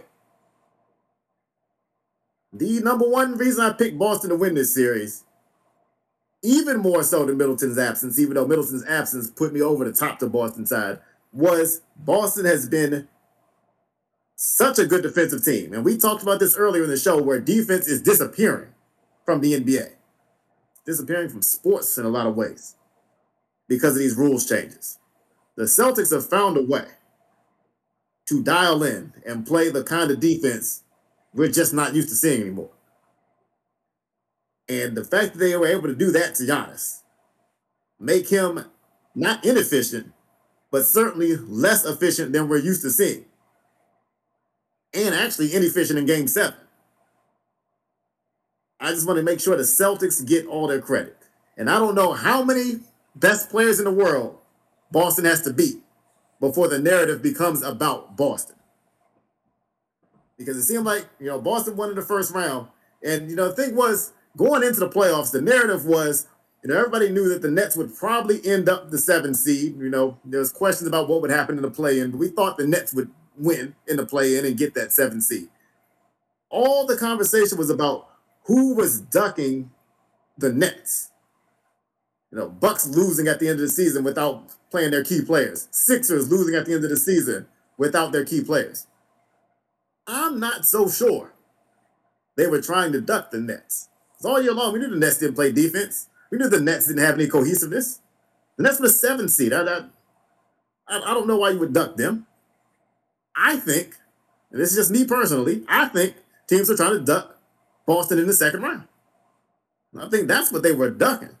But the narrative's always been about somebody else. Boston swept Brooklyn, and the narrative was more about Brooklyn, the team that got swept. AD didn't do this. Kyrie didn't do that. And they didn't do this and they didn't do that. But Boston should have got credit. Because with all that, Boston could have easily lost the first game of that series. They took that. That had nothing to do with KD and Kyrie not showing up. That had to do with Jason Tatum making a spectacular play at the end. Brooklyn fell asleep at the end, but give Boston credit for stealing that game. And then Boston, forced their will on Brooklyn the rest of the series. But everything was just about, Brooklyn this, and Brooklyn's a failure, and Brooklyn's a disappointment. So now you get into this series, and, Giannis won't ever have whatever happened to KD. Giannis is not going to let that happen to him. It kind of did happen to him. The only difference is now Giannis kept his aggression going. And again, that's why I give him credit for it. But Giannis, his field goal percentage fell off just like Durant's did. And at some point, we got to start looking at the common denominator here and say that Boston defense is no joke. We talked about how Jrue Holiday had to step up offensively in this series. Patrick said, and I'm going to steal Patrick's quote. He said, we need to see New Orleans Pelicans, Jrue Holiday. And I love, again, speaking of defense, I love that Jrue Holiday won a game in this series with defense. Stealing the block right at the end of the game when they needed it. That wasn't just icing on the cake. They needed those plays. So major props to Jrue Holiday for winning Game 5 with defense. But Holiday knew he had to step up in the absence of Chris Middleton offensively. We know he can defend. But during the season, Holiday shot 14 field goal attempts a game. In this series, that jumped up to 22 shots a game. So easy math, that's more than a 50% increase. He tried. But Jrue Holiday, a guy who, even for a guard, usually hits around half his shots from the field, was all the way down to 36% from the field in this series. Again, that Boston defense forces you to take shots you don't want and finds a way to contest. Almost all the defenders on Boston can switch, guard multiple players. Their best players are locked in defensively. And that showed as much as anything in this series. So I love that happened. And I'm focusing on defense. I'm going to leave the Grant Williams story to Patrick. That they really just couldn't get anybody else going. They had a bunch of guys who are X factors offensively. Brook Lopez can score sometimes. Bobby Portis can score sometimes. Pat Connaughton can score sometimes. Grayson Allen, America's favorite player, can score sometimes. And they could just never get those guys going. It might be Pat Connaughton for a half, Brook Lopez for a half, but they couldn't get the other guys consistently going. One game to the next, one quarter to the next. And they really needed one guy or two guys or three guys to consistently step up in Middleton's absence. And it just didn't happen for the role players this year. So that part's a little disappointing. You can see it took a toll on Giannis. Giannis was 1 for 10 in contested shots in the second half of Game 7. That just doesn't happen. Even with great defense, that doesn't happen to Giannis Antetokounmpo. But, the series took its toll, and it finally kind of broke him down a little bit at the end. If you saw how he checked out at the end of that game, I've never seen Antetokounmpo look that exhausted. This is a guy that does not run out of gas. This is a guy that can play 48 minutes running full speed up and down the court with no problem. He was gassed. And, again, it just came to how much of a burden was on him in this series and how unbalanced this offense had to become after it's been Giannis in a fairly balanced attack before. So it's unfortunate to see that Milwaukee had to go that route. But again, I just want to acknowledge great series. It was lovely to see one series, at least, where nobody gave up. So that was nice to see. Competitive series, great series. And I am super excited for the Eastern Conference Finals. And, I'll leave those thoughts for, in a minute. But great series. Great series. Wish we could have seen it at full strength. But, yeah. Yeah, this was the one here. Yeah, so as Julius and I discussed before we started recording this podcast, we're going to save the best for last. And this series lived up to all the hype we were talking about, on our last episode.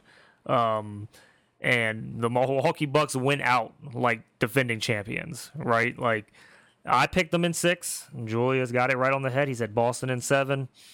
And the only reason I picked them in 6 was for Milwaukee to win this series. I was like, it cannot go back to Boston for a Game 7. Even though in this series they won 3 games on the road, it couldn't go back to Boston, though, for a Game 7. I think everyone knew it. I think you could see it on Milwaukee's face after they lost Game 6, which every game in this series, I mean, you might, if you're only looking at box scores, you might not know it. I mean, there were very, very close games, especially Game 5 with all the Holiday heroics and all that stuff. But every game in this series was competitive, except for Game 7 at the end, right? That Grant Williams decided to become the power forward Steph Curry. Don't know why. He got 18 three-pointer attempts. It's beyond me. But this series was what we as basketball fans, I don't want to say deserve, but this is a series we deserved, right? After you and I were talking about it. Game 7s. We got 2 of them. Y'all, Sunday's going to be great. Thank God this was the first Game 7. If the Dallas and Phoenix game happened first, I don't know if I would have watched it. No, I would have watched it. But I'm just saying, like, oh my goodness. But this series had everything. You had, someone that people consider a superstar, actually being a superstar in Giannis. He's the most unstoppable force I think we've seen in the league since Shaq. Maybe prime Dwight Howard, but even that fizzled out after 2 or 3 years. Like, Giannis has been going on for multiple years now, just like Shaq. And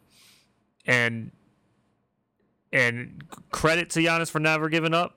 This literally became Giannis and the others versus the Boston Celtics.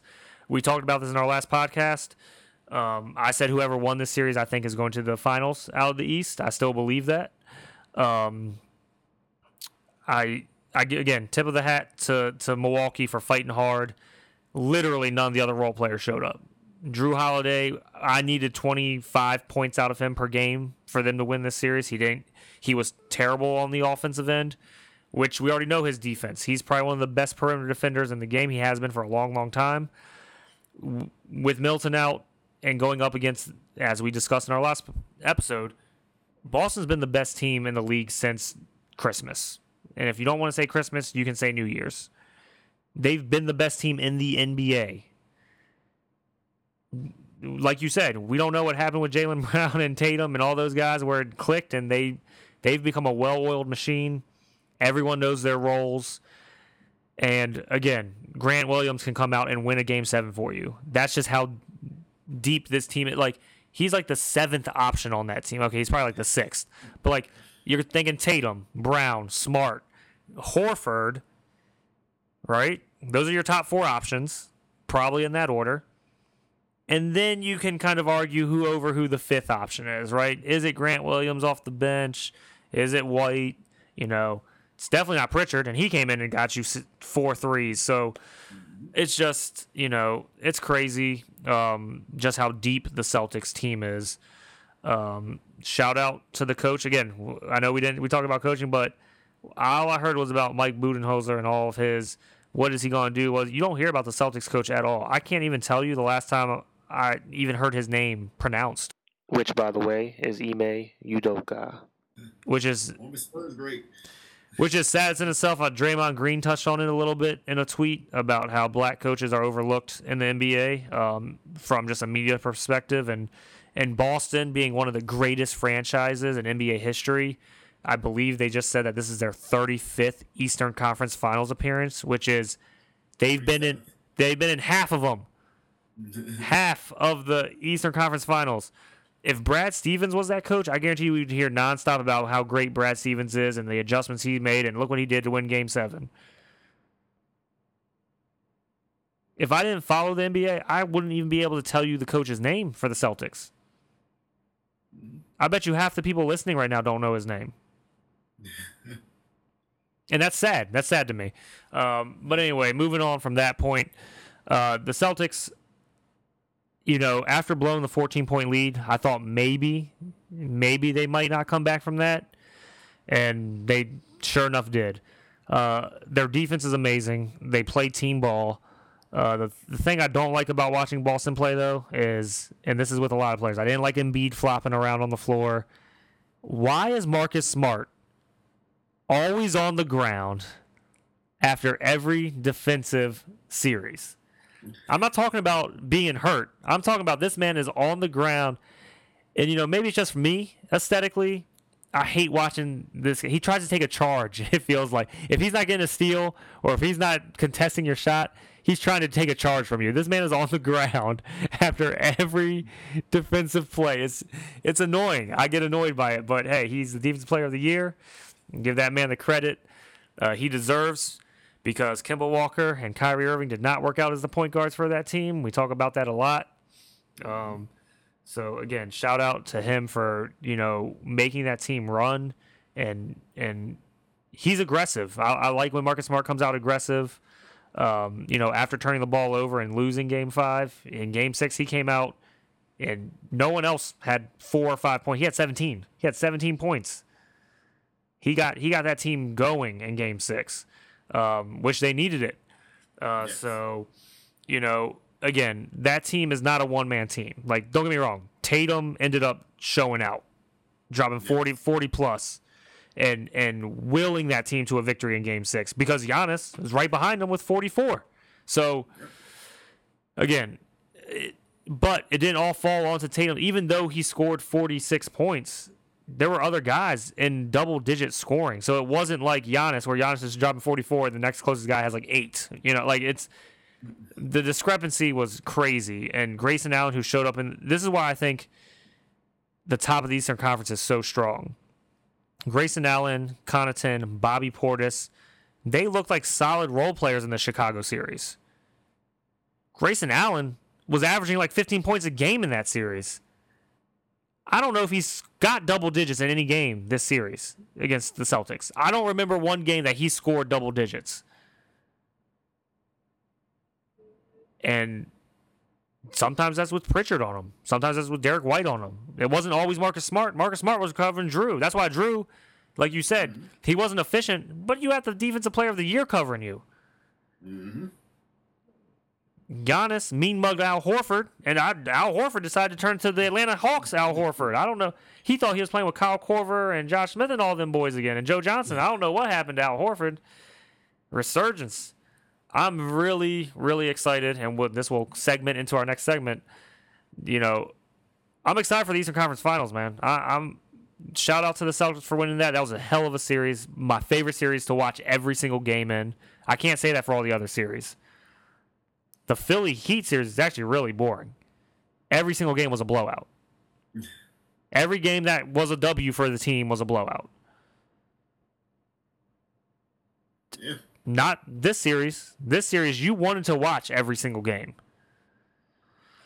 But listen, transitioning into the preview of the finals. We'll start with the Eastern Conference Finals since we just got done talking about the Celtics and the Bucks. We're going into the Heat versus the Celtics.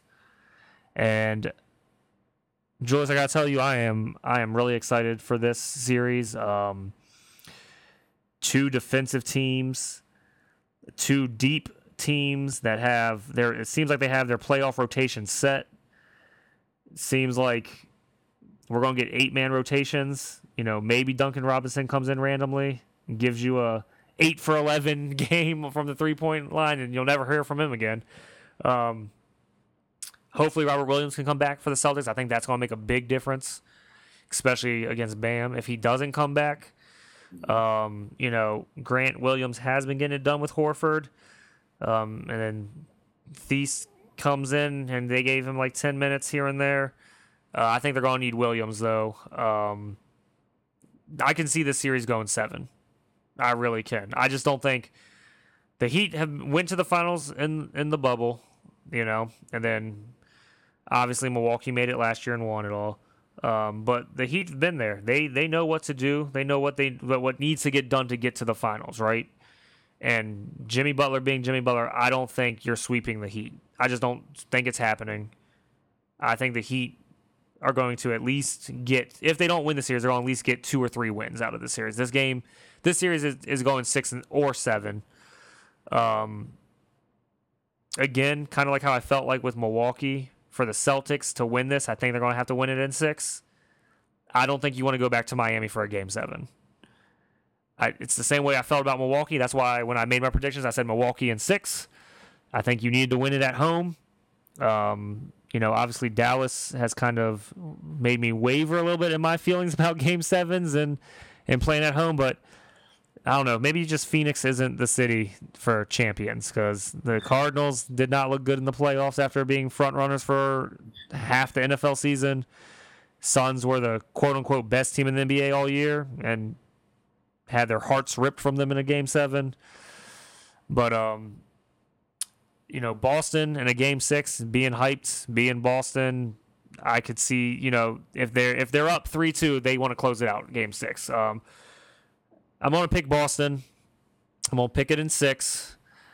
I do like Tatum-Butler matchup. I think that's going to be a really great matchup. The nice thing for Tatum, though, Jaylen Brown can also cover Jimmy Butler. Marcus Smart can switch onto Butler. He can't be his primary defender because Butler is taller, and Butler is not scared to go into the paint, into the block, and go to work. But I think Brown and Tatum can switch off and on of Jimmy Butler, and so Bam's going to need to step up offensively. I'm not saying Bam. We know Bam's a great defender. I'm sure Tatum still remembers that block from 2020 in the last ECF. This is the thing. Everyone's bringing that back up, the bubble conference finals. That was 2 years ago. This is a completely different Jason Tatum. Completely different Jaylen Brown. Completely different Marcus Smart. And I am excited as hell to watch this Eastern Conference Finals. I don't think it's going to be as good as the Milwaukee-Boston series, but I think it's going to be damn close.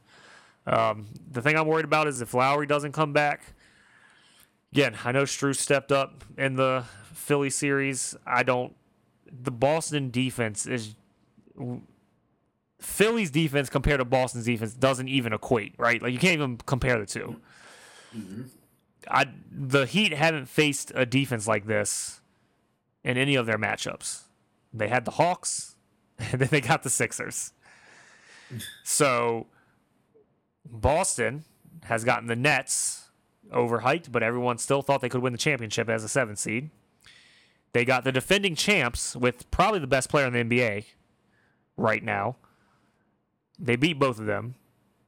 And everyone's like, oh, they went 7. They're going to be tired. But they could be. They could be tired. That was a physical series.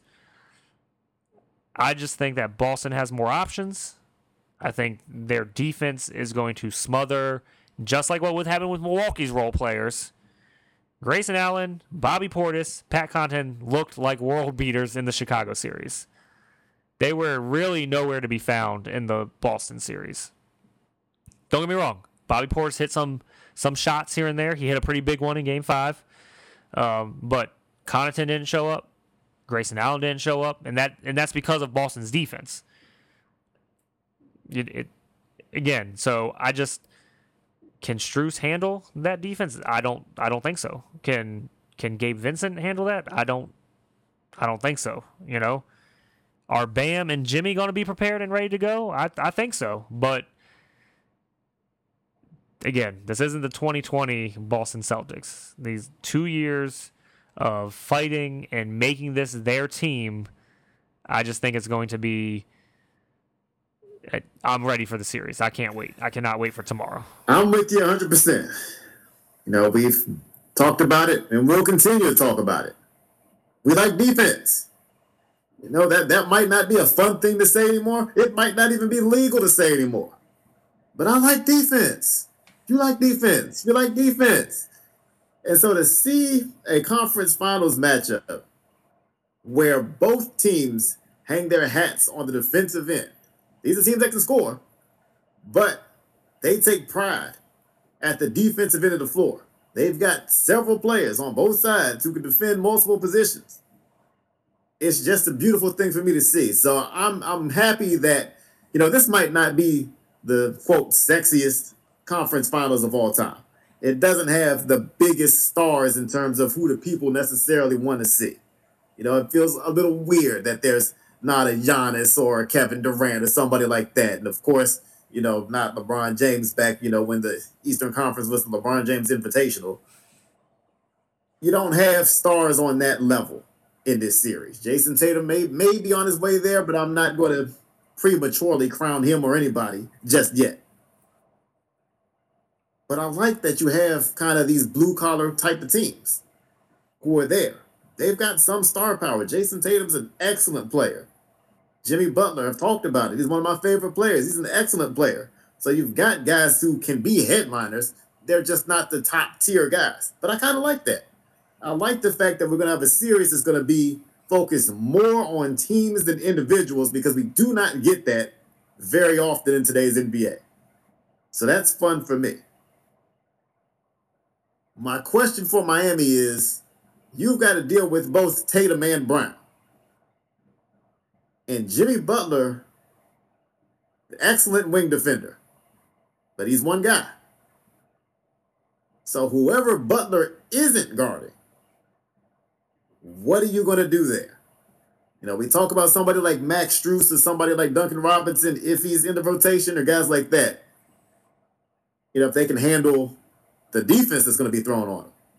And I'll throw Tyler Hero in there as well, because Tyler Hero kind of struggled. He got away with it because, Philadelphia just didn't have enough heart to make him pay.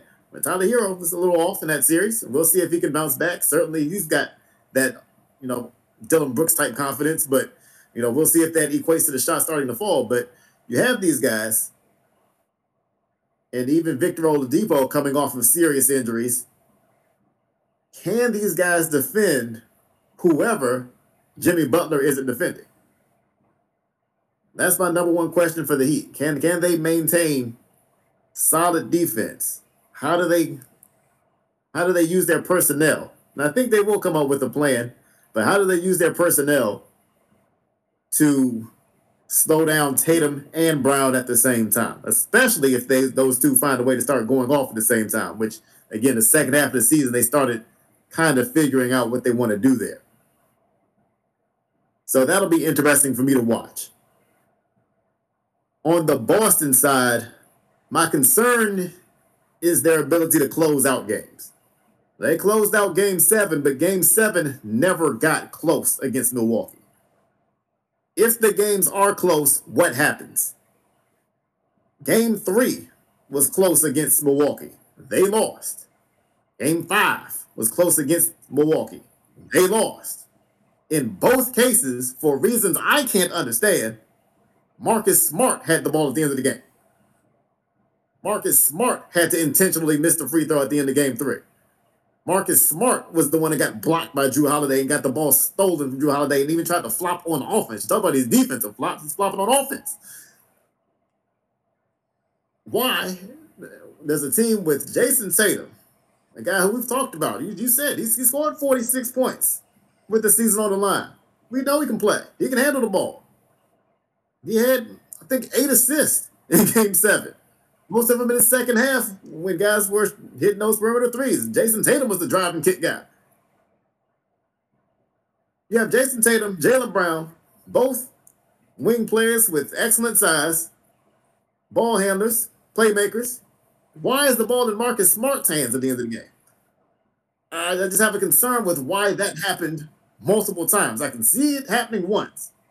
Why that happened twice, I don't know. And so I do have a bit of concern there about closing them games out, because I thought you could make a case in 6 out of the 7 games, the Celtics outplayed the Bucks, and the Bucks just took 2.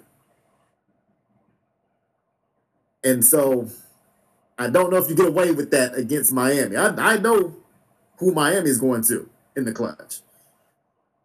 Boston, I know who they should go to, but will they? So I have those concerns about both teams, but concerns in a good way in the sense that it just adds to the intrigue of the series. I think this is just such a close, competitive series. I want to see it go 7 games. I'm going to pick the Celtics. I'm going to stick with that pick. Again, I've just seen them be too good for too long. I want Miami to get their due because it seems like they never do. Seems like Miami's always the overlooked team. I don't even know if people remember that they're the number 1 seed in the East. So I want to give them their flowers. Miami's an excellent basketball team. Jimmy Butler's my guy.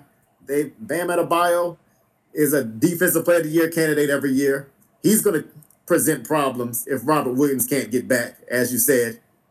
They got away without Robert Williams in the last series because somebody like Brook Lopez just doesn't have the athleticism to take advantage of, a Daniel Tice or somebody like that.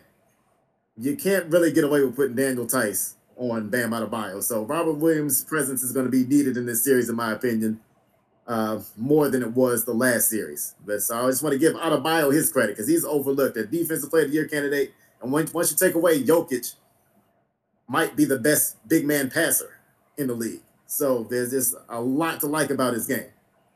But I'm still going to go with Boston. I'm going to trust that Jason Tatum and Jaylen Brown have this thing figured out enough where they're not getting into that mode where they go my turn, your turn, my turn, your turn. They get into the mode where we can pick these guys apart together at the same time. We can both have big halves in the same half. We can both have big games in the same game.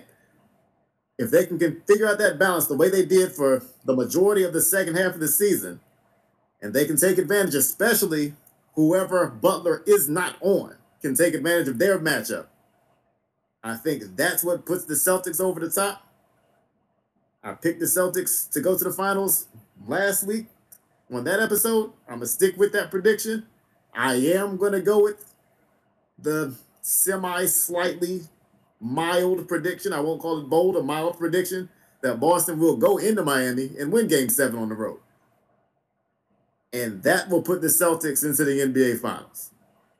All right, so now we're going to transition back to the Western Conference, get back to where we started. We are at a point now where we have the Golden State Warriors and the Dallas Mavericks. And, this is a series that, quite frankly, I didn't see coming because I didn't expect Dallas to be here. But they are here. Golden State got away with being the 3 seed. This is a team that needed to take games off in the regular season because of injury situations, guys coming back, guys getting hurt. It seemed like when one got back out of their big 3, another one went down. So, they end up the 3 seed, even though they probably weren't the 3rd best team out west. But that doesn't come back to bite them. Now Golden State gets home court advantage that I didn't think they'd have in the conference finals. I think that makes things interesting. I think this is a series where Andrew Wiggins is a guy that needs to kind of earn his way. All postseason long, when we talk about the Warriors, it's been about splash triplets. It's been about Stephen Curry, it's been about Klay Thompson, and it's been about the adopted splash brother in Jordan Poole. And then it's been about Draymond Green, and whether it's about his defense, about his interactions with the fans, whether about the fouls he commits, whatever the case, Draymond Green seems to find a way to be part of the headlines, even if it's just, him going back and forth with Kendrick Perkins. He seems to always be in the headlines. Andrew Wiggins is the guy that no one discusses.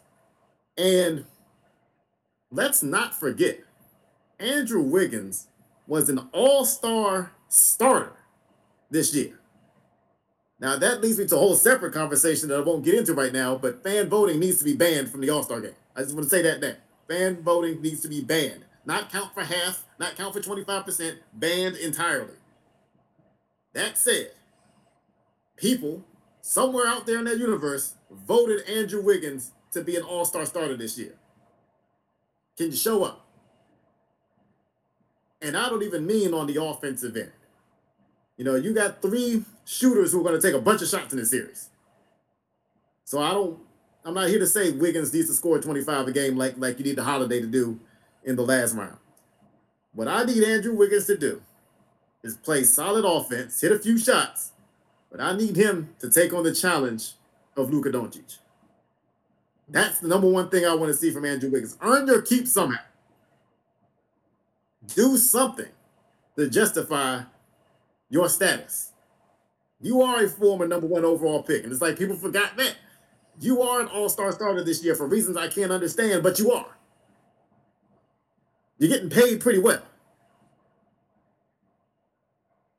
Do something to justify that status. And I want to see you do it on the defensive end. I'm not saying anything crazy. I'm not saying, hold Luka under 20 points a game or something crazy. No, that's not going to happen. But the same way the Celtics made Giannis work, the same way the Celtics kept Giannis way below his normal field goal percentage, that's what I want to see Wiggins do as the primary defender. Because Golden State's going to need to score in this series. So they can't just throw Draymond Green on him the whole series, because we know Draymond Green is kind of the facilitator on offense. So you can't burn him out on Luka. Obviously, Steph and Jordan Poole are too small. They'll get destroyed by Luka inside, outside, wherever. And Klay Thompson, you alluded to this, is not quite himself on the defensive end coming back from the multitude of injuries he's had. It has to be Wiggins. That's what I want to see. If Wiggins accepts that challenge and he becomes something of a two-way player, even more so than he's been, then I think that puts the Golden State Warriors at a huge advantage. Now, an interesting thing with this series is these are two teams who, in the last round, both of them should have been exploited on the inside, and neither of them were. Now they're facing each other, where neither team is equipped to exploit the other team on the inside.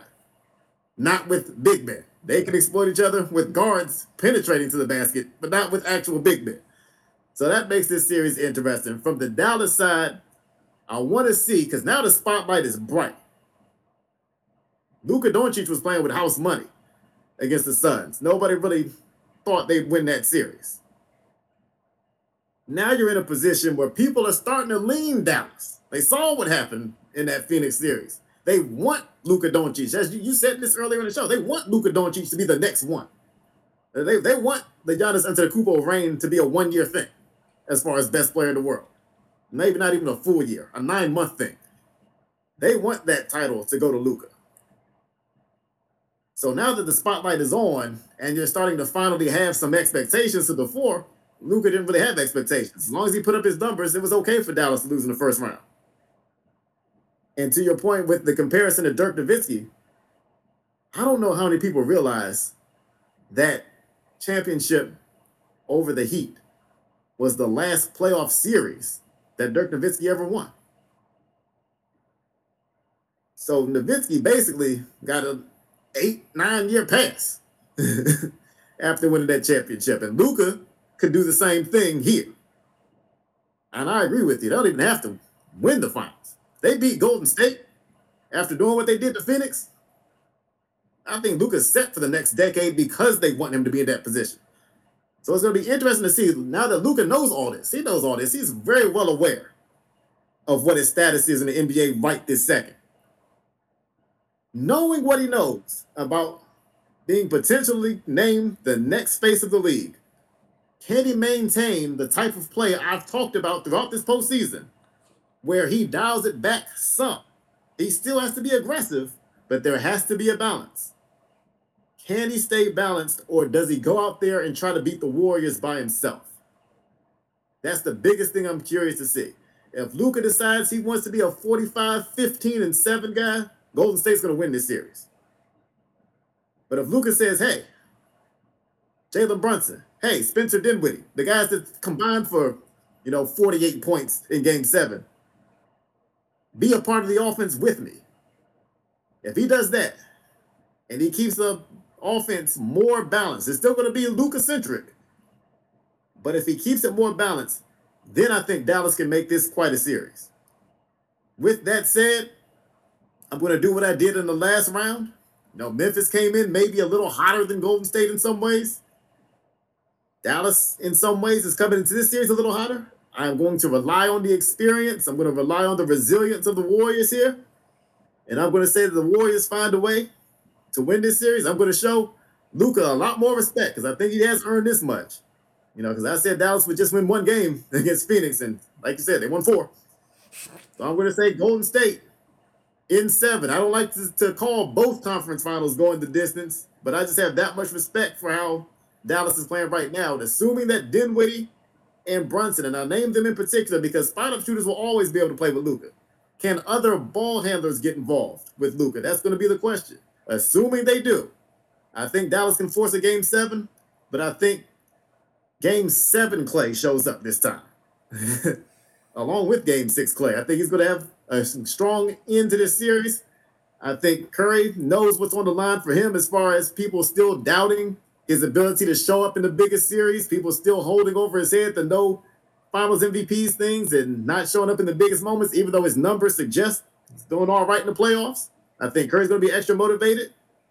And, I think Jordan Poole's going to be comfortable in that third scorer role, knowing he can come off the bench and just shoot, and the pressure's not on him at this stage. Now that Clay looks like he's kind of back offensively, I think that's enough to put the Warriors over the top. This is a tougher call than I thought it would be a week ago, but I'm going to take the Golden State Warriors to win this series in 7. All right, so Western Conference Finals, Golden State versus Dallas Mavericks. I picked Golden State to go to the finals. That was predicting they would be playing the Suns in the Western Conference Finals. That clearly did not happen. F you, Suns.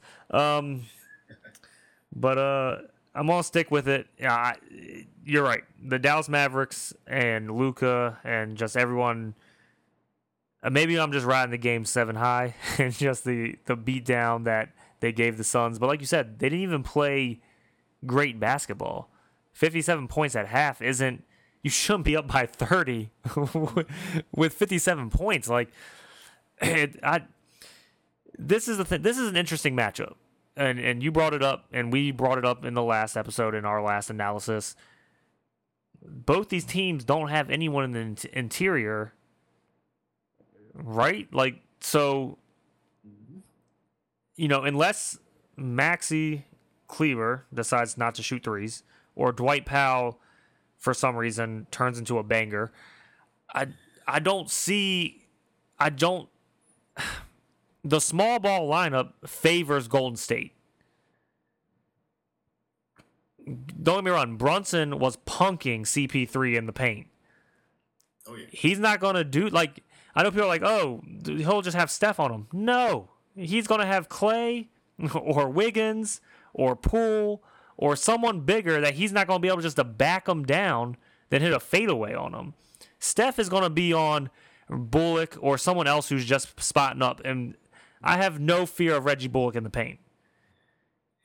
Even though he's probably 4 or 5 inches taller than Steph Curry, Golden State has always done a great job of just hiding Curry on defense so he doesn't just get posted up and back down in the paint. And if he does, then you have Draymond or you have Wiggins or someone come over and help, right?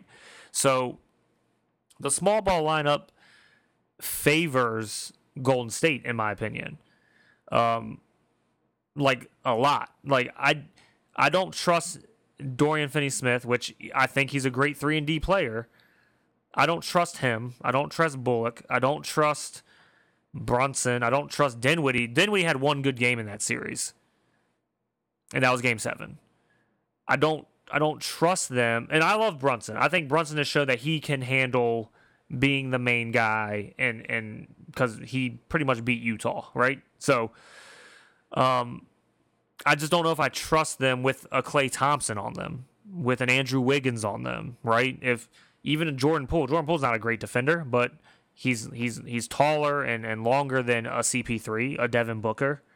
So I just don't know.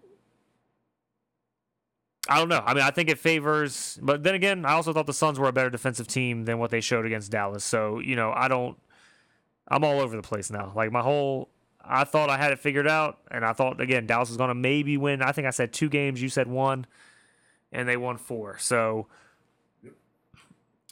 I don't know. I'm going to say Golden State in 5. And that's no disrespect to the Mavericks. That's not disrespectful to Luka.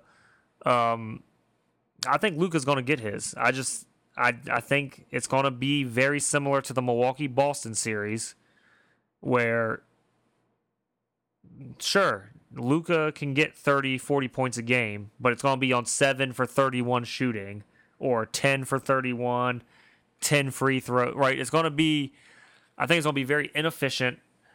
Golden State, unless they have one of those Game 5 against Memphis games, I think they're in the Western Conference Finals.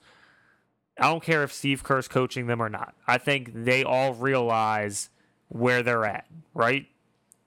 Post KD, this is very reminiscent of Harrison Barnes, Steph Curry, Klay Thompson, Draymond Green, younger Andre Iguodala, right? This reminds me a lot of that team, but they weren't known then, right? No one thought they would make it to the finals then. And Andrew Wiggins is a little bit of an upgrade over Harrison Barnes, in my opinion. Oh, yeah. And, they don't have a big guy like a Bogut or, someone that can to help facilitate the offense. Looney's not going to be getting 22 boards. That's never going to happen again. But I don't know. I just see Golden State getting the job done. I think they realize they might not have many more years left, as this core unit. And in the Western Conference, there's a lot of teams. For example, I think Denver, if Michael Porter Jr. and Jamal Murray come back healthy next year, they're not a 6 seed. They could be the 2 seed. They could be the 1 seed. Depending on how healthy that ACL is of Murray. Let's not forget what Jamal Murray was doing. Again, I know it was in the bubble. Let's not forget what he was doing before he got injured. He's not a scrub. Jamal Murray is one of my favorite young guys in the NBA. He complements Jokic really well. And if Jokic doesn't have to carry the whole team, he's going to be even more efficient. So I just think the Western Conference, and then Memphis is going to come back. They're not going anywhere, in my opinion. So I think the Warriors realize, like you said, they got real lucky, got home court in the Western Conference Finals as a 3 seed. I think they win both games at home. I have a feeling Dallas is going to get one at home. And then I think Golden State is going to get one in Dallas, and then they're going to want to close it out coming back home for Game 5. That's just how I see it happening. I think Steph Curry's going to go crazy. We still haven't had one of those patented 8 3-point, 9 3-pointer games from Steph Curry yet. We just haven't had a classic Splash Brothers 70 points from Steph and Klay type game yet in the playoffs. And we're in the Western Conference Finals now. So if it's going to happen, I think it's going to happen on this stage. Draymond's going to bully whoever he's playing. So, Dorian Finney-Smith's not going to be getting the rebounds and doing the offensive boards like he was doing against the Suns.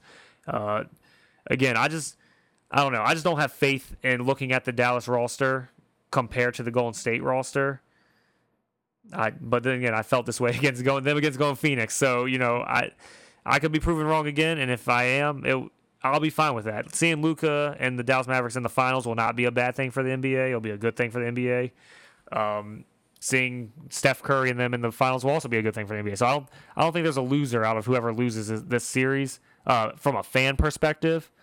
But I'm excited to see this series. I just think Golden State wins it in 5, and that's just what I'm going to go with. That's just my gut. And I think it's going to be Golden State Celtics in the finals. So I had Milwaukee beating Golden State in our previous podcast, just based off of the defense. If the Celtics make it, or the Heat, the finals is going to be tough. So my prediction so far is Golden State versus the Celtics in the finals. I'm going to go with, if we get to the finals, and this could change depending on how these finals play out, and we're going to have another episode for that. But as looking at it right now, if all the rosters stay the same and everyone stays healthy, I'm going to go Boston in 7 as of now. Again, this could change in our next episode, and we'll obviously do a finals podcast episode and all that good stuff. But as of right now, just basing it off of what we've seen, I just think the East's defense is going to what carries whoever comes out of the East to a championship this year. Yep. So you've got Golden State really taking them out in a hurry, kind of. Golden State in 5, and I think that's a kind of a respect thing for the Warriors. I've got it going longer. I think for me, two things. One, there's a part of me that kind of expects Golden State to just throw a game away. And it just seems like every series this team plays in, and it's weird because there's no team that's got the level of experience in the playoffs and the postseason that this team does with its core players, especially their core players together. So it's kind of weird to me that a team that knows how to turn it up in the postseason seems to want to turn it down at least one game a series. So I think they'll give Dallas one and then maybe lose a game or two that they're actually trying to win. It'll be interesting to see if that happens. The other thing is, for me, I am higher on the Dallas supporting cast than you are. So I think that's a big reason for our difference in the prediction as far as how long the series is going to go. So that'll be something to keep an eye on for sure. Now, I'm with you on Reggie Bullock. I will not put my trust in a Tar Heel. So I understand that. But I think if you can get a good game or two out of Dorian Finney-Smith, I think that's reasonable. He can nail that corner three if he's left open. I think you can get good games out of him. I think you can get good games out of Maximilian Kleber. And yes, I'm using his full name because I like it. But, I think you can get a couple of games where he's hot. And then I think you can get a couple of those X-Factor games from somebody like a Davis Bertans. So we know Bertans is not reliable, but, I watched him on the Spurs be a pretty good three-point shooter. He can give you a game or two out of 7 where he hits 4 or 5 threes. So I think those other guys come through unpredictably, unevenly, but I think they come through in moments to force this series to be extended. But ultimately, I do think that championship pedigree starts to come into play. Warriors have been here and done that. The Mavericks are figuring out things on the fly. And I do think that experience makes a difference. But I'm curious to see is how those role players show up or don't show up for the Mavericks. Going into the finals, we've got the same teams now. I lost Phoenix out of the West bracket. You lost Milwaukee out of the East bracket. So we've kind of converged. And now we're both at a point where, based on who's left, we've got Golden State and Boston in the finals. I'd love to make this more exhilarating and exciting. It's kind of more fun in a way when we're on opposite sides of things. But I've been riding the Boston train for a good while now. And if we do get Boston Golden State, and again, this can change by the time we do our next show. So we do want to put that disclaimer out there based on who wins, who doesn't win, who's healthy, who's not. But right now, if I had to pick today on a futures bet, I would take the Celtics in 6. I just think that they can put the length and the defense on the Splash Brothers. I think Marcus Smart matches up very well from a defensive standpoint against Stephen Curry. Going to make him work for those shots. I think he can force Curry into having an inefficient series. And I think when you look at Tatum and Brown, again, these are excellent two-way players. And that's what makes me love Boston so much is that their 2 star players do it on the defensive end. I think they match up quite well against the likes of Klay Thompson and Jordan Poole. So I think they can shut down a lot of that three-point shooting. It's Golden State, so you're not going to stop all the splashing. But I think that they can avoid, a whole splash whirlpool and, keep it to a ripple in some cases. And that's going to be enough to make the difference. So I'm going with the Celtics, and I'm going with the Celtics, like I said, in 6 games. I'll take them a game earlier than you. And again, I'm riding that defense and the ability to score key buckets with their superstar players, or in the case of Tatum, teetering on superstar. I won't give them that status yet. But their star players, their key players, the ability to score at both wing positions and ability to defend at both wing positions, combined with the role players starting to gain more confidence, seeing guys like Grant Williams, hopefully there's some carryover effect. He'll never take 18 threes again. Don't ask me, just ask Jason Tatum. Tatum said that in the press conference. Do not get used to that. But that confidence boost means Grant Williams is more likely to knock down a 3 in a key moment if he's left open. Same with the Peyton Pritchard. Is he going to average 15 a game all of a sudden? No. But if he gets an open look, he can knock that down. So I think that confidence boost was huge for them going on. I hope there's a carryover effect for them. And if that happens, then we're talking about the Celtics continuing to be the best team in basketball like they have been for going on 4 months and some change now. Yeah, so that was our NBA playoff preview, review, future bets, all in one. And one thing I just want to touch on in the era, or as everyone calls it, the era of super teams, the final 4 teams remaining, can you call any of them a super team? Boston, draft, all their guys are draft picks, right? Like, besides Horford, their main core is draft picks. Golden State, I understand that they brought KD in and made a super duper team, but Steph Curry, Clay, Draymond, all draft picks. Jordan Poole, draft pick.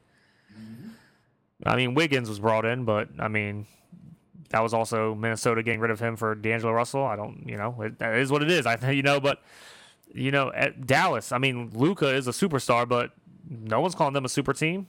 They tried it with Porzingis and shipped his ass out. So Miami, they got Butler, but no one's calling them a super team. So it's just interesting. In the era of super teams, last year Milwaukee won. No one's calling them a super team. And this year, the finals for both conferences, you don't got the Sixers with Harden and Embiid. You don't got the Nets. Lakers didn't even make the playoffs.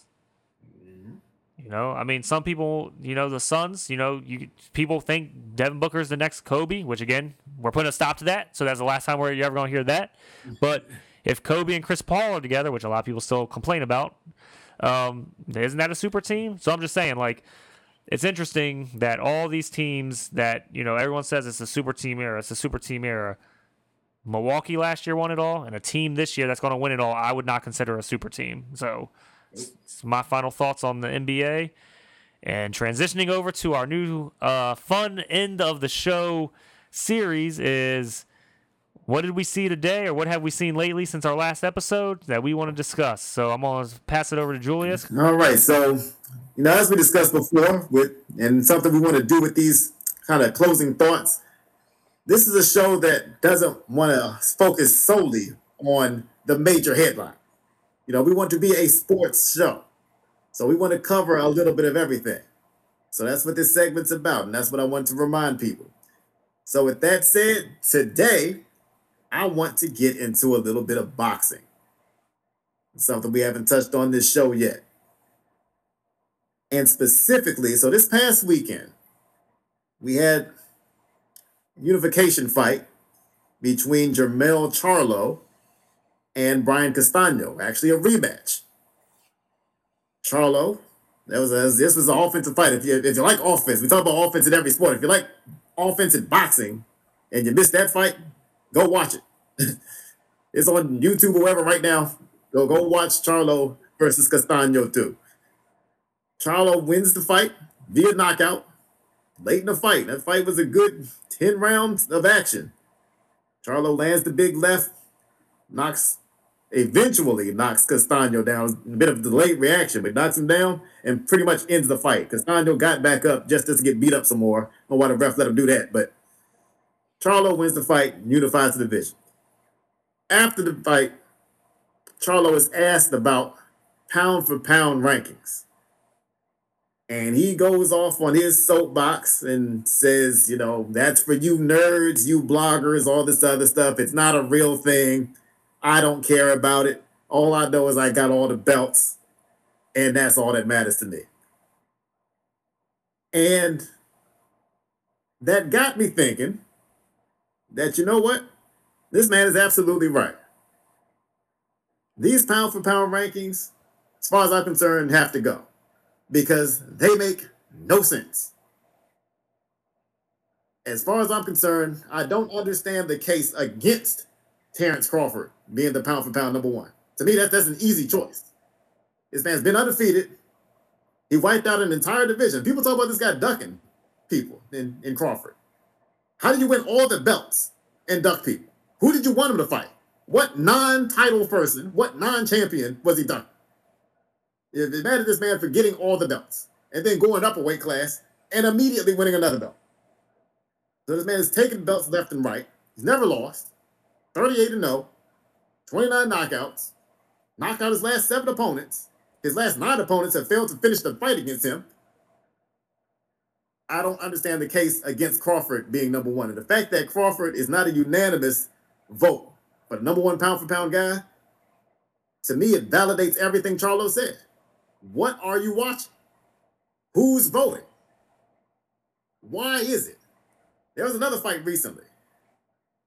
A fight between the darling, maybe the Luca of boxing, and Canelo Alvarez. He fought Dimitri Bivol at 175. So Canelo moved up, as he should. He's a big guy. Big guy for, a super middleweight. And so Bivol wins this fight. Bivol's undefeated. Why is Canelo still ahead of Bivol in the pound for pound rankings? What do you have to do? Canelo already has a loss on his record before Bivol against Floyd Mayweather, another guy that's accused of ducking guys. But, apparently Canelo is not worth ducking, even though he's a pound for pound number one guy. Canelo was fortunate to get the draw that he got against Gennady Golovkin. So I had to give him a loss for that fight. And Bivol, while I'll acknowledge Bivol never really hurt Canelo, he thoroughly won this fight. This wasn't, maybe, I don't know, what were the judges looking at? No. You ask 100 people who won that fight, if they're unbiased, they will tell you Bivol won, and he won convincingly. How is beating somebody head-to-head and having a higher percentage and having the belt not enough to get you ranked higher than that person? Boxing is a one-on-one sport. Okay, this is not basketball or football or something where there's other factors that can weigh into why one player wins more than another. In boxing, you win because you won. You lost because you lost. So it should be pretty easy when guys go head-to-head who to rank ahead of who. So that's bothering me. Vasyl Lomachenko is another one that bothered me. A product of hype. And I understand, Vasyl Lomachenko, he's a marvel to watch when he's going through his boxing routine. So he does kind of crazy hand-eye coordination stuff, punching tennis balls on the fly and all kinds of crazy stuff. Lomachenko was granted a world championship match in his second professional fight. That is ridiculous. Okay? In boxing, you just don't get an opportunity like that. And I understand Lomachenko, oh my gosh, look at his amateur record and all this. No. That's like saying, look at somebody's minor league record in baseball, and that should be why they win Major League MVP. No, you don't get a world title shot your second fight. And of course, what did Lomachenko do? Lose to a solid veteran who's like more of a gatekeeper fighter, not even a great fighter. Orlando Salido. Decent. There's no shame in losing to him. But if you're that good, if you're good enough to get a championship fight in your second pro fight, you should be able to beat Orlando Salido. So the fact that you couldn't win that fight, and again, you lost kind of convincingly, means that they tried to hype you up too much. Now, he got another chance again earlier than he should, and he took advantage as far as Lomachenko goes. But then he ends up losing later on to Teofimo Lopez. So now you have a guy in Lomachenko who has 2 losses in half the fights that Terence Crawford has had. You have a guy in Lomachenko who only has 2 knockouts in his last 6 fights. Why is he ranked top 10? He shouldn't be. And there definitely shouldn't be any conversation about him being ahead of Crawford. And then Tyson Fury. What more does he have to do? Tyson Fury has everything. He has the belts. He's the linear champ. They love saying that about the heavyweight division in particular, linear championships. Tyson Fury is the champ. He's the guy nobody wants to stick. I don't understand why he's like 7 or 8 on so many of these pound for pound lists. What does he have to do? He is the only guy who could possibly get up from a Deontay Wilder punch. And maybe he did take 12 seconds to get up, and they counted to 9. Wink. But he did get up, and he did finish the fight. This is a guy who's beaten Wilder multiple times when nobody else really wants to see Wilder. This is a guy who did what he was supposed to do against Dillian Whyte. Knocked him out halfway through that fight. I really do want to see Fury versus Alexander Usyk. But I think when you look at their resumes, Usyk's another guy that hasn't knocked out a lot of people recently. I credit him for beating Anthony Joshua because I think Anthony Joshua's a fraud. I think he's built like Tarzan and fights like Jane. But this is about Usyk. Usyk's a solid fighter. He should be on the pound for pound list. I just don't think he should be ahead of Fury. And I don't understand the justification. Fury has fought more fights and is undefeated and he's the linear champ. So until Usyk beats Fury, I don't understand how you can rank them close right now. So I just want to say all that to say, do better. Whoever is behind these, and I don't even know who the people are, but whoever you are, you know who you are if you're putting these pound for pound rankings out. Fix them. Go by what happens. Stop putting your favorites at the top. Stop putting the friendly stories of the most marketable fighters at top, and go by resumes. Put Crawford at 1, start there, and work your way down. Thank you very much. All right. Well, okay. Boxing it is. Not clearly Julius had to get something off his chest, y'all. Absolutely. From predictable around here. For my segment, I talked about it a little bit last episode. I'm going to talk about it again. The NHL playoffs. They're happening at the same time as the NBA playoffs. And man, are they not disappointing. So we had multiple game 7s, and we were talking about game 7s for the NBA. The NHL had 4 game 7s going, and it was amazing. So we'll start at home. Caps ended up losing in game 6 to the Panthers in overtime. The Capitals, they had their chances. It really sucks. There was multiple games that they could have won. So game 4 went to overtime. They lost 3-2. Game 5, they're up 3-0. They end up losing 5-3. And then game 6 goes to overtime, and they lose 4-3. It sucks for the home fans. Florida was the best team in this conference. But, they just they don't really have a lot of playoff experience to go back on, but they got the job done. The Caps made it tough, but ended up losing in 6. Then you had the Maple Leafs and the Lightning, and this went 7 games, and this was a hell of a series. They were going back and forth, especially games 5, 6, and 7. So the first 4 games are kind of blowouts each way. And then game 5, 4-3 Maple Leafs. Game 6, 4-3 Lightning in overtime. And then game 7 was the Lightning 2-1 over the Maple Leafs. Just a great series. Bunch of great players in there with Steven Stamkos and Austin Matthews. It was great. The Lightning are going for a 3-peat, which would be crazy. So for them to get through the Maple Leafs is a big step in the right direction. Now they got to get through the Panthers, which I think they will do. We'll see. I just don't think the Panthers are as good as their record says it was, but I could be wrong. But I think Tampa Bay is going to take that series in the battle for Florida.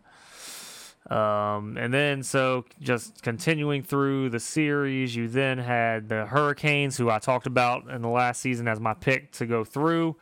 They had the Bruins, which also went 7 games.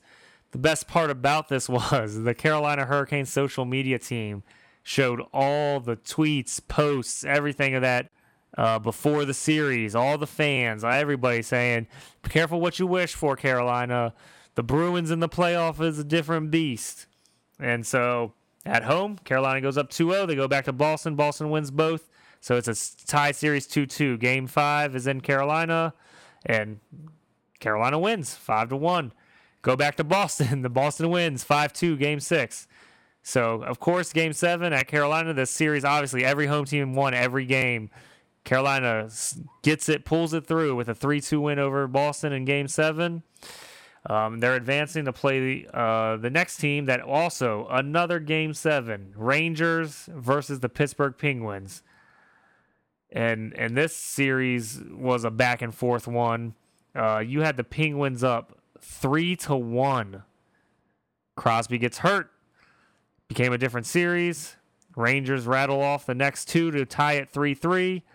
Game 7's in New York. Goes to OT. Rangers win 4-3. And so it's going to be the Hurricane versus the Rangers. I'm hoping for the Hurricane to keep pulling through since I picked them.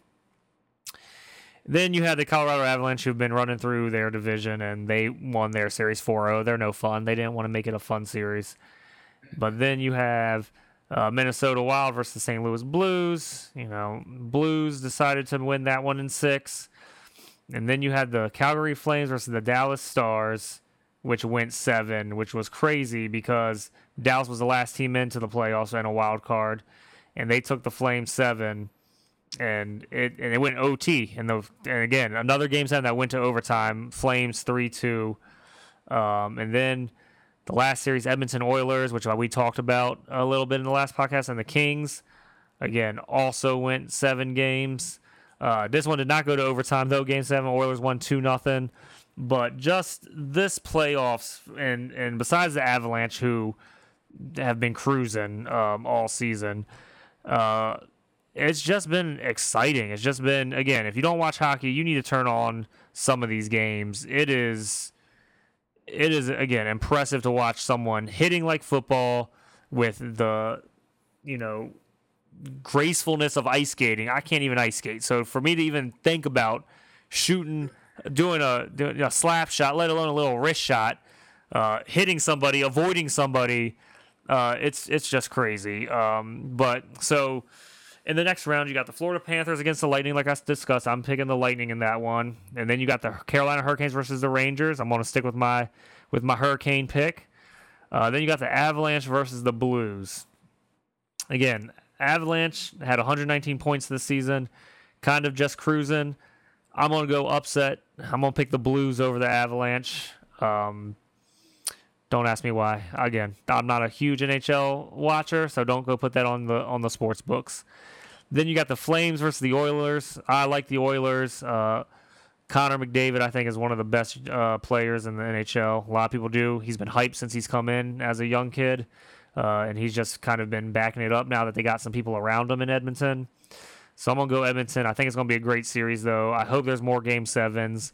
The intensity that which these guys play hockey and how serious, they take it. And yes, hockey's been wanting to get more goals so people will watch.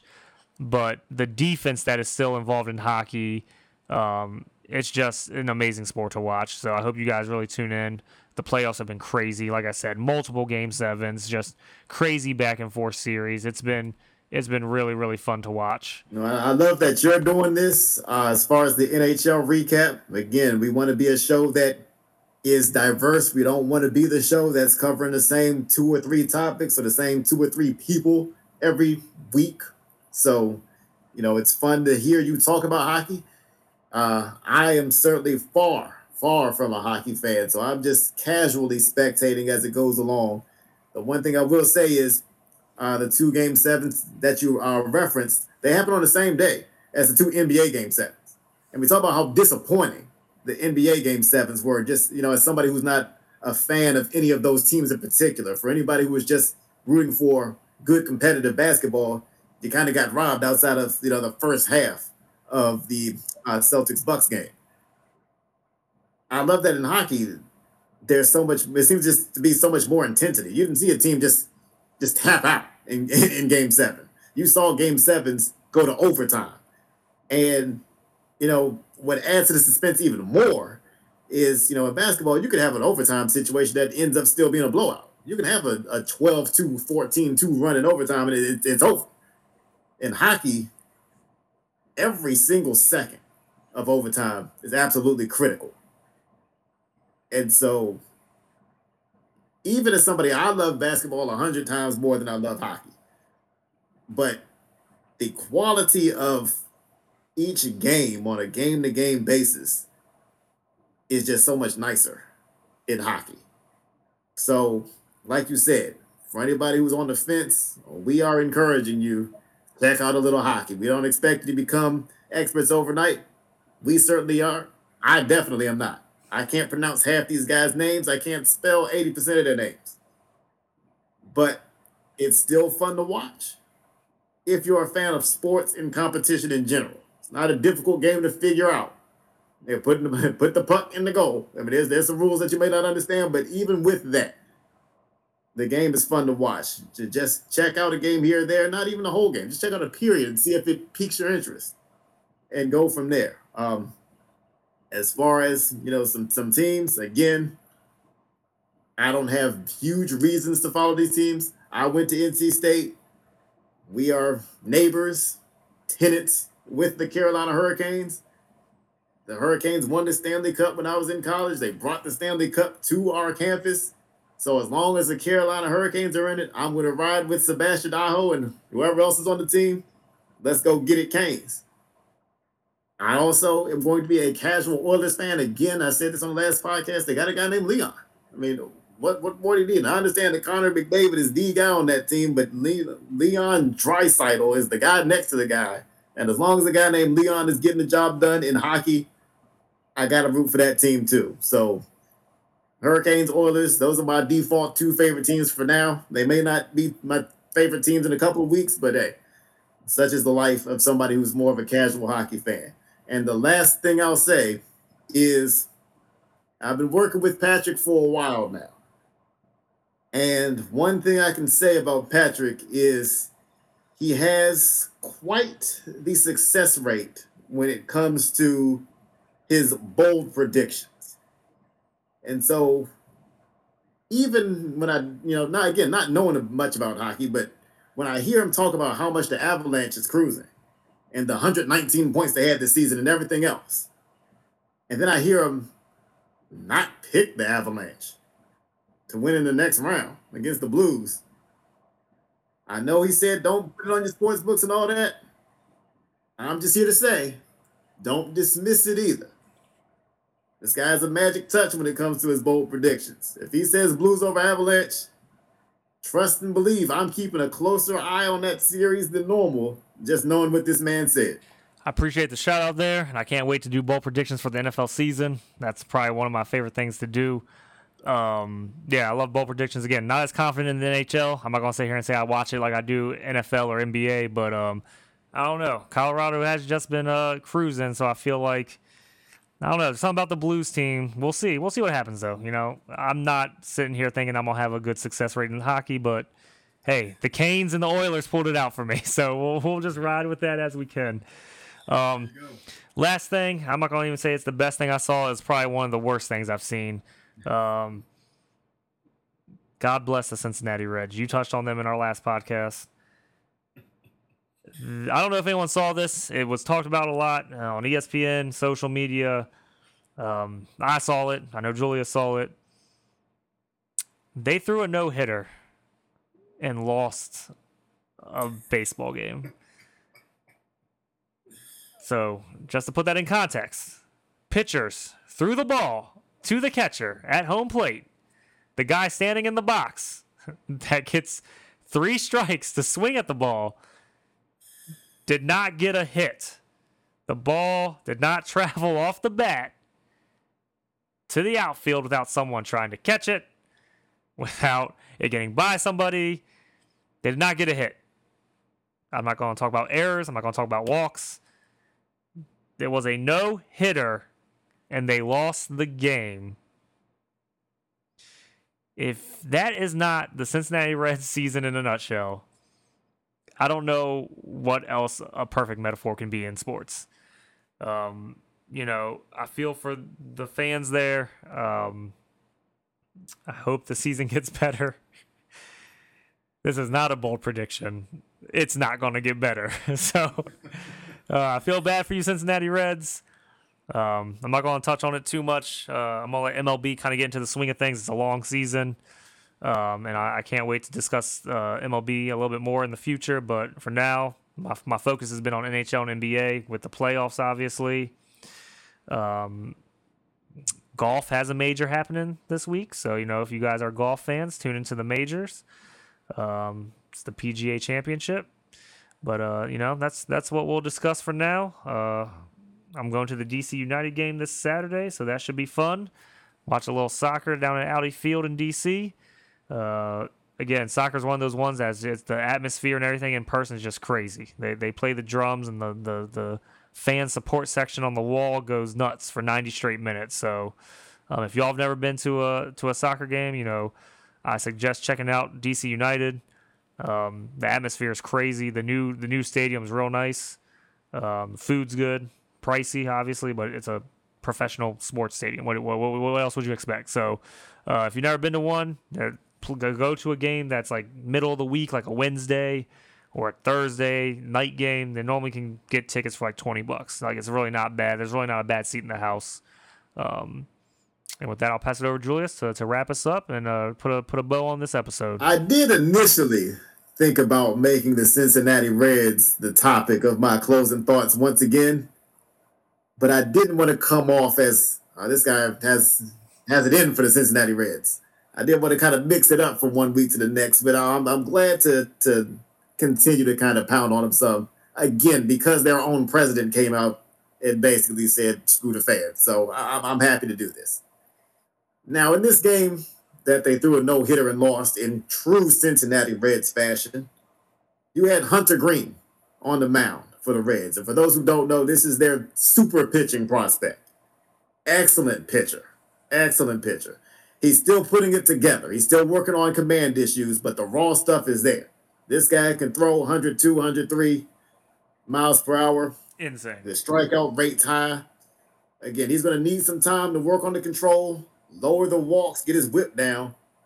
But when that happens, this guy's going to be a top of the rotation pitcher for a long time. Beast. It is a shame that he has to be handcuffed by that organization.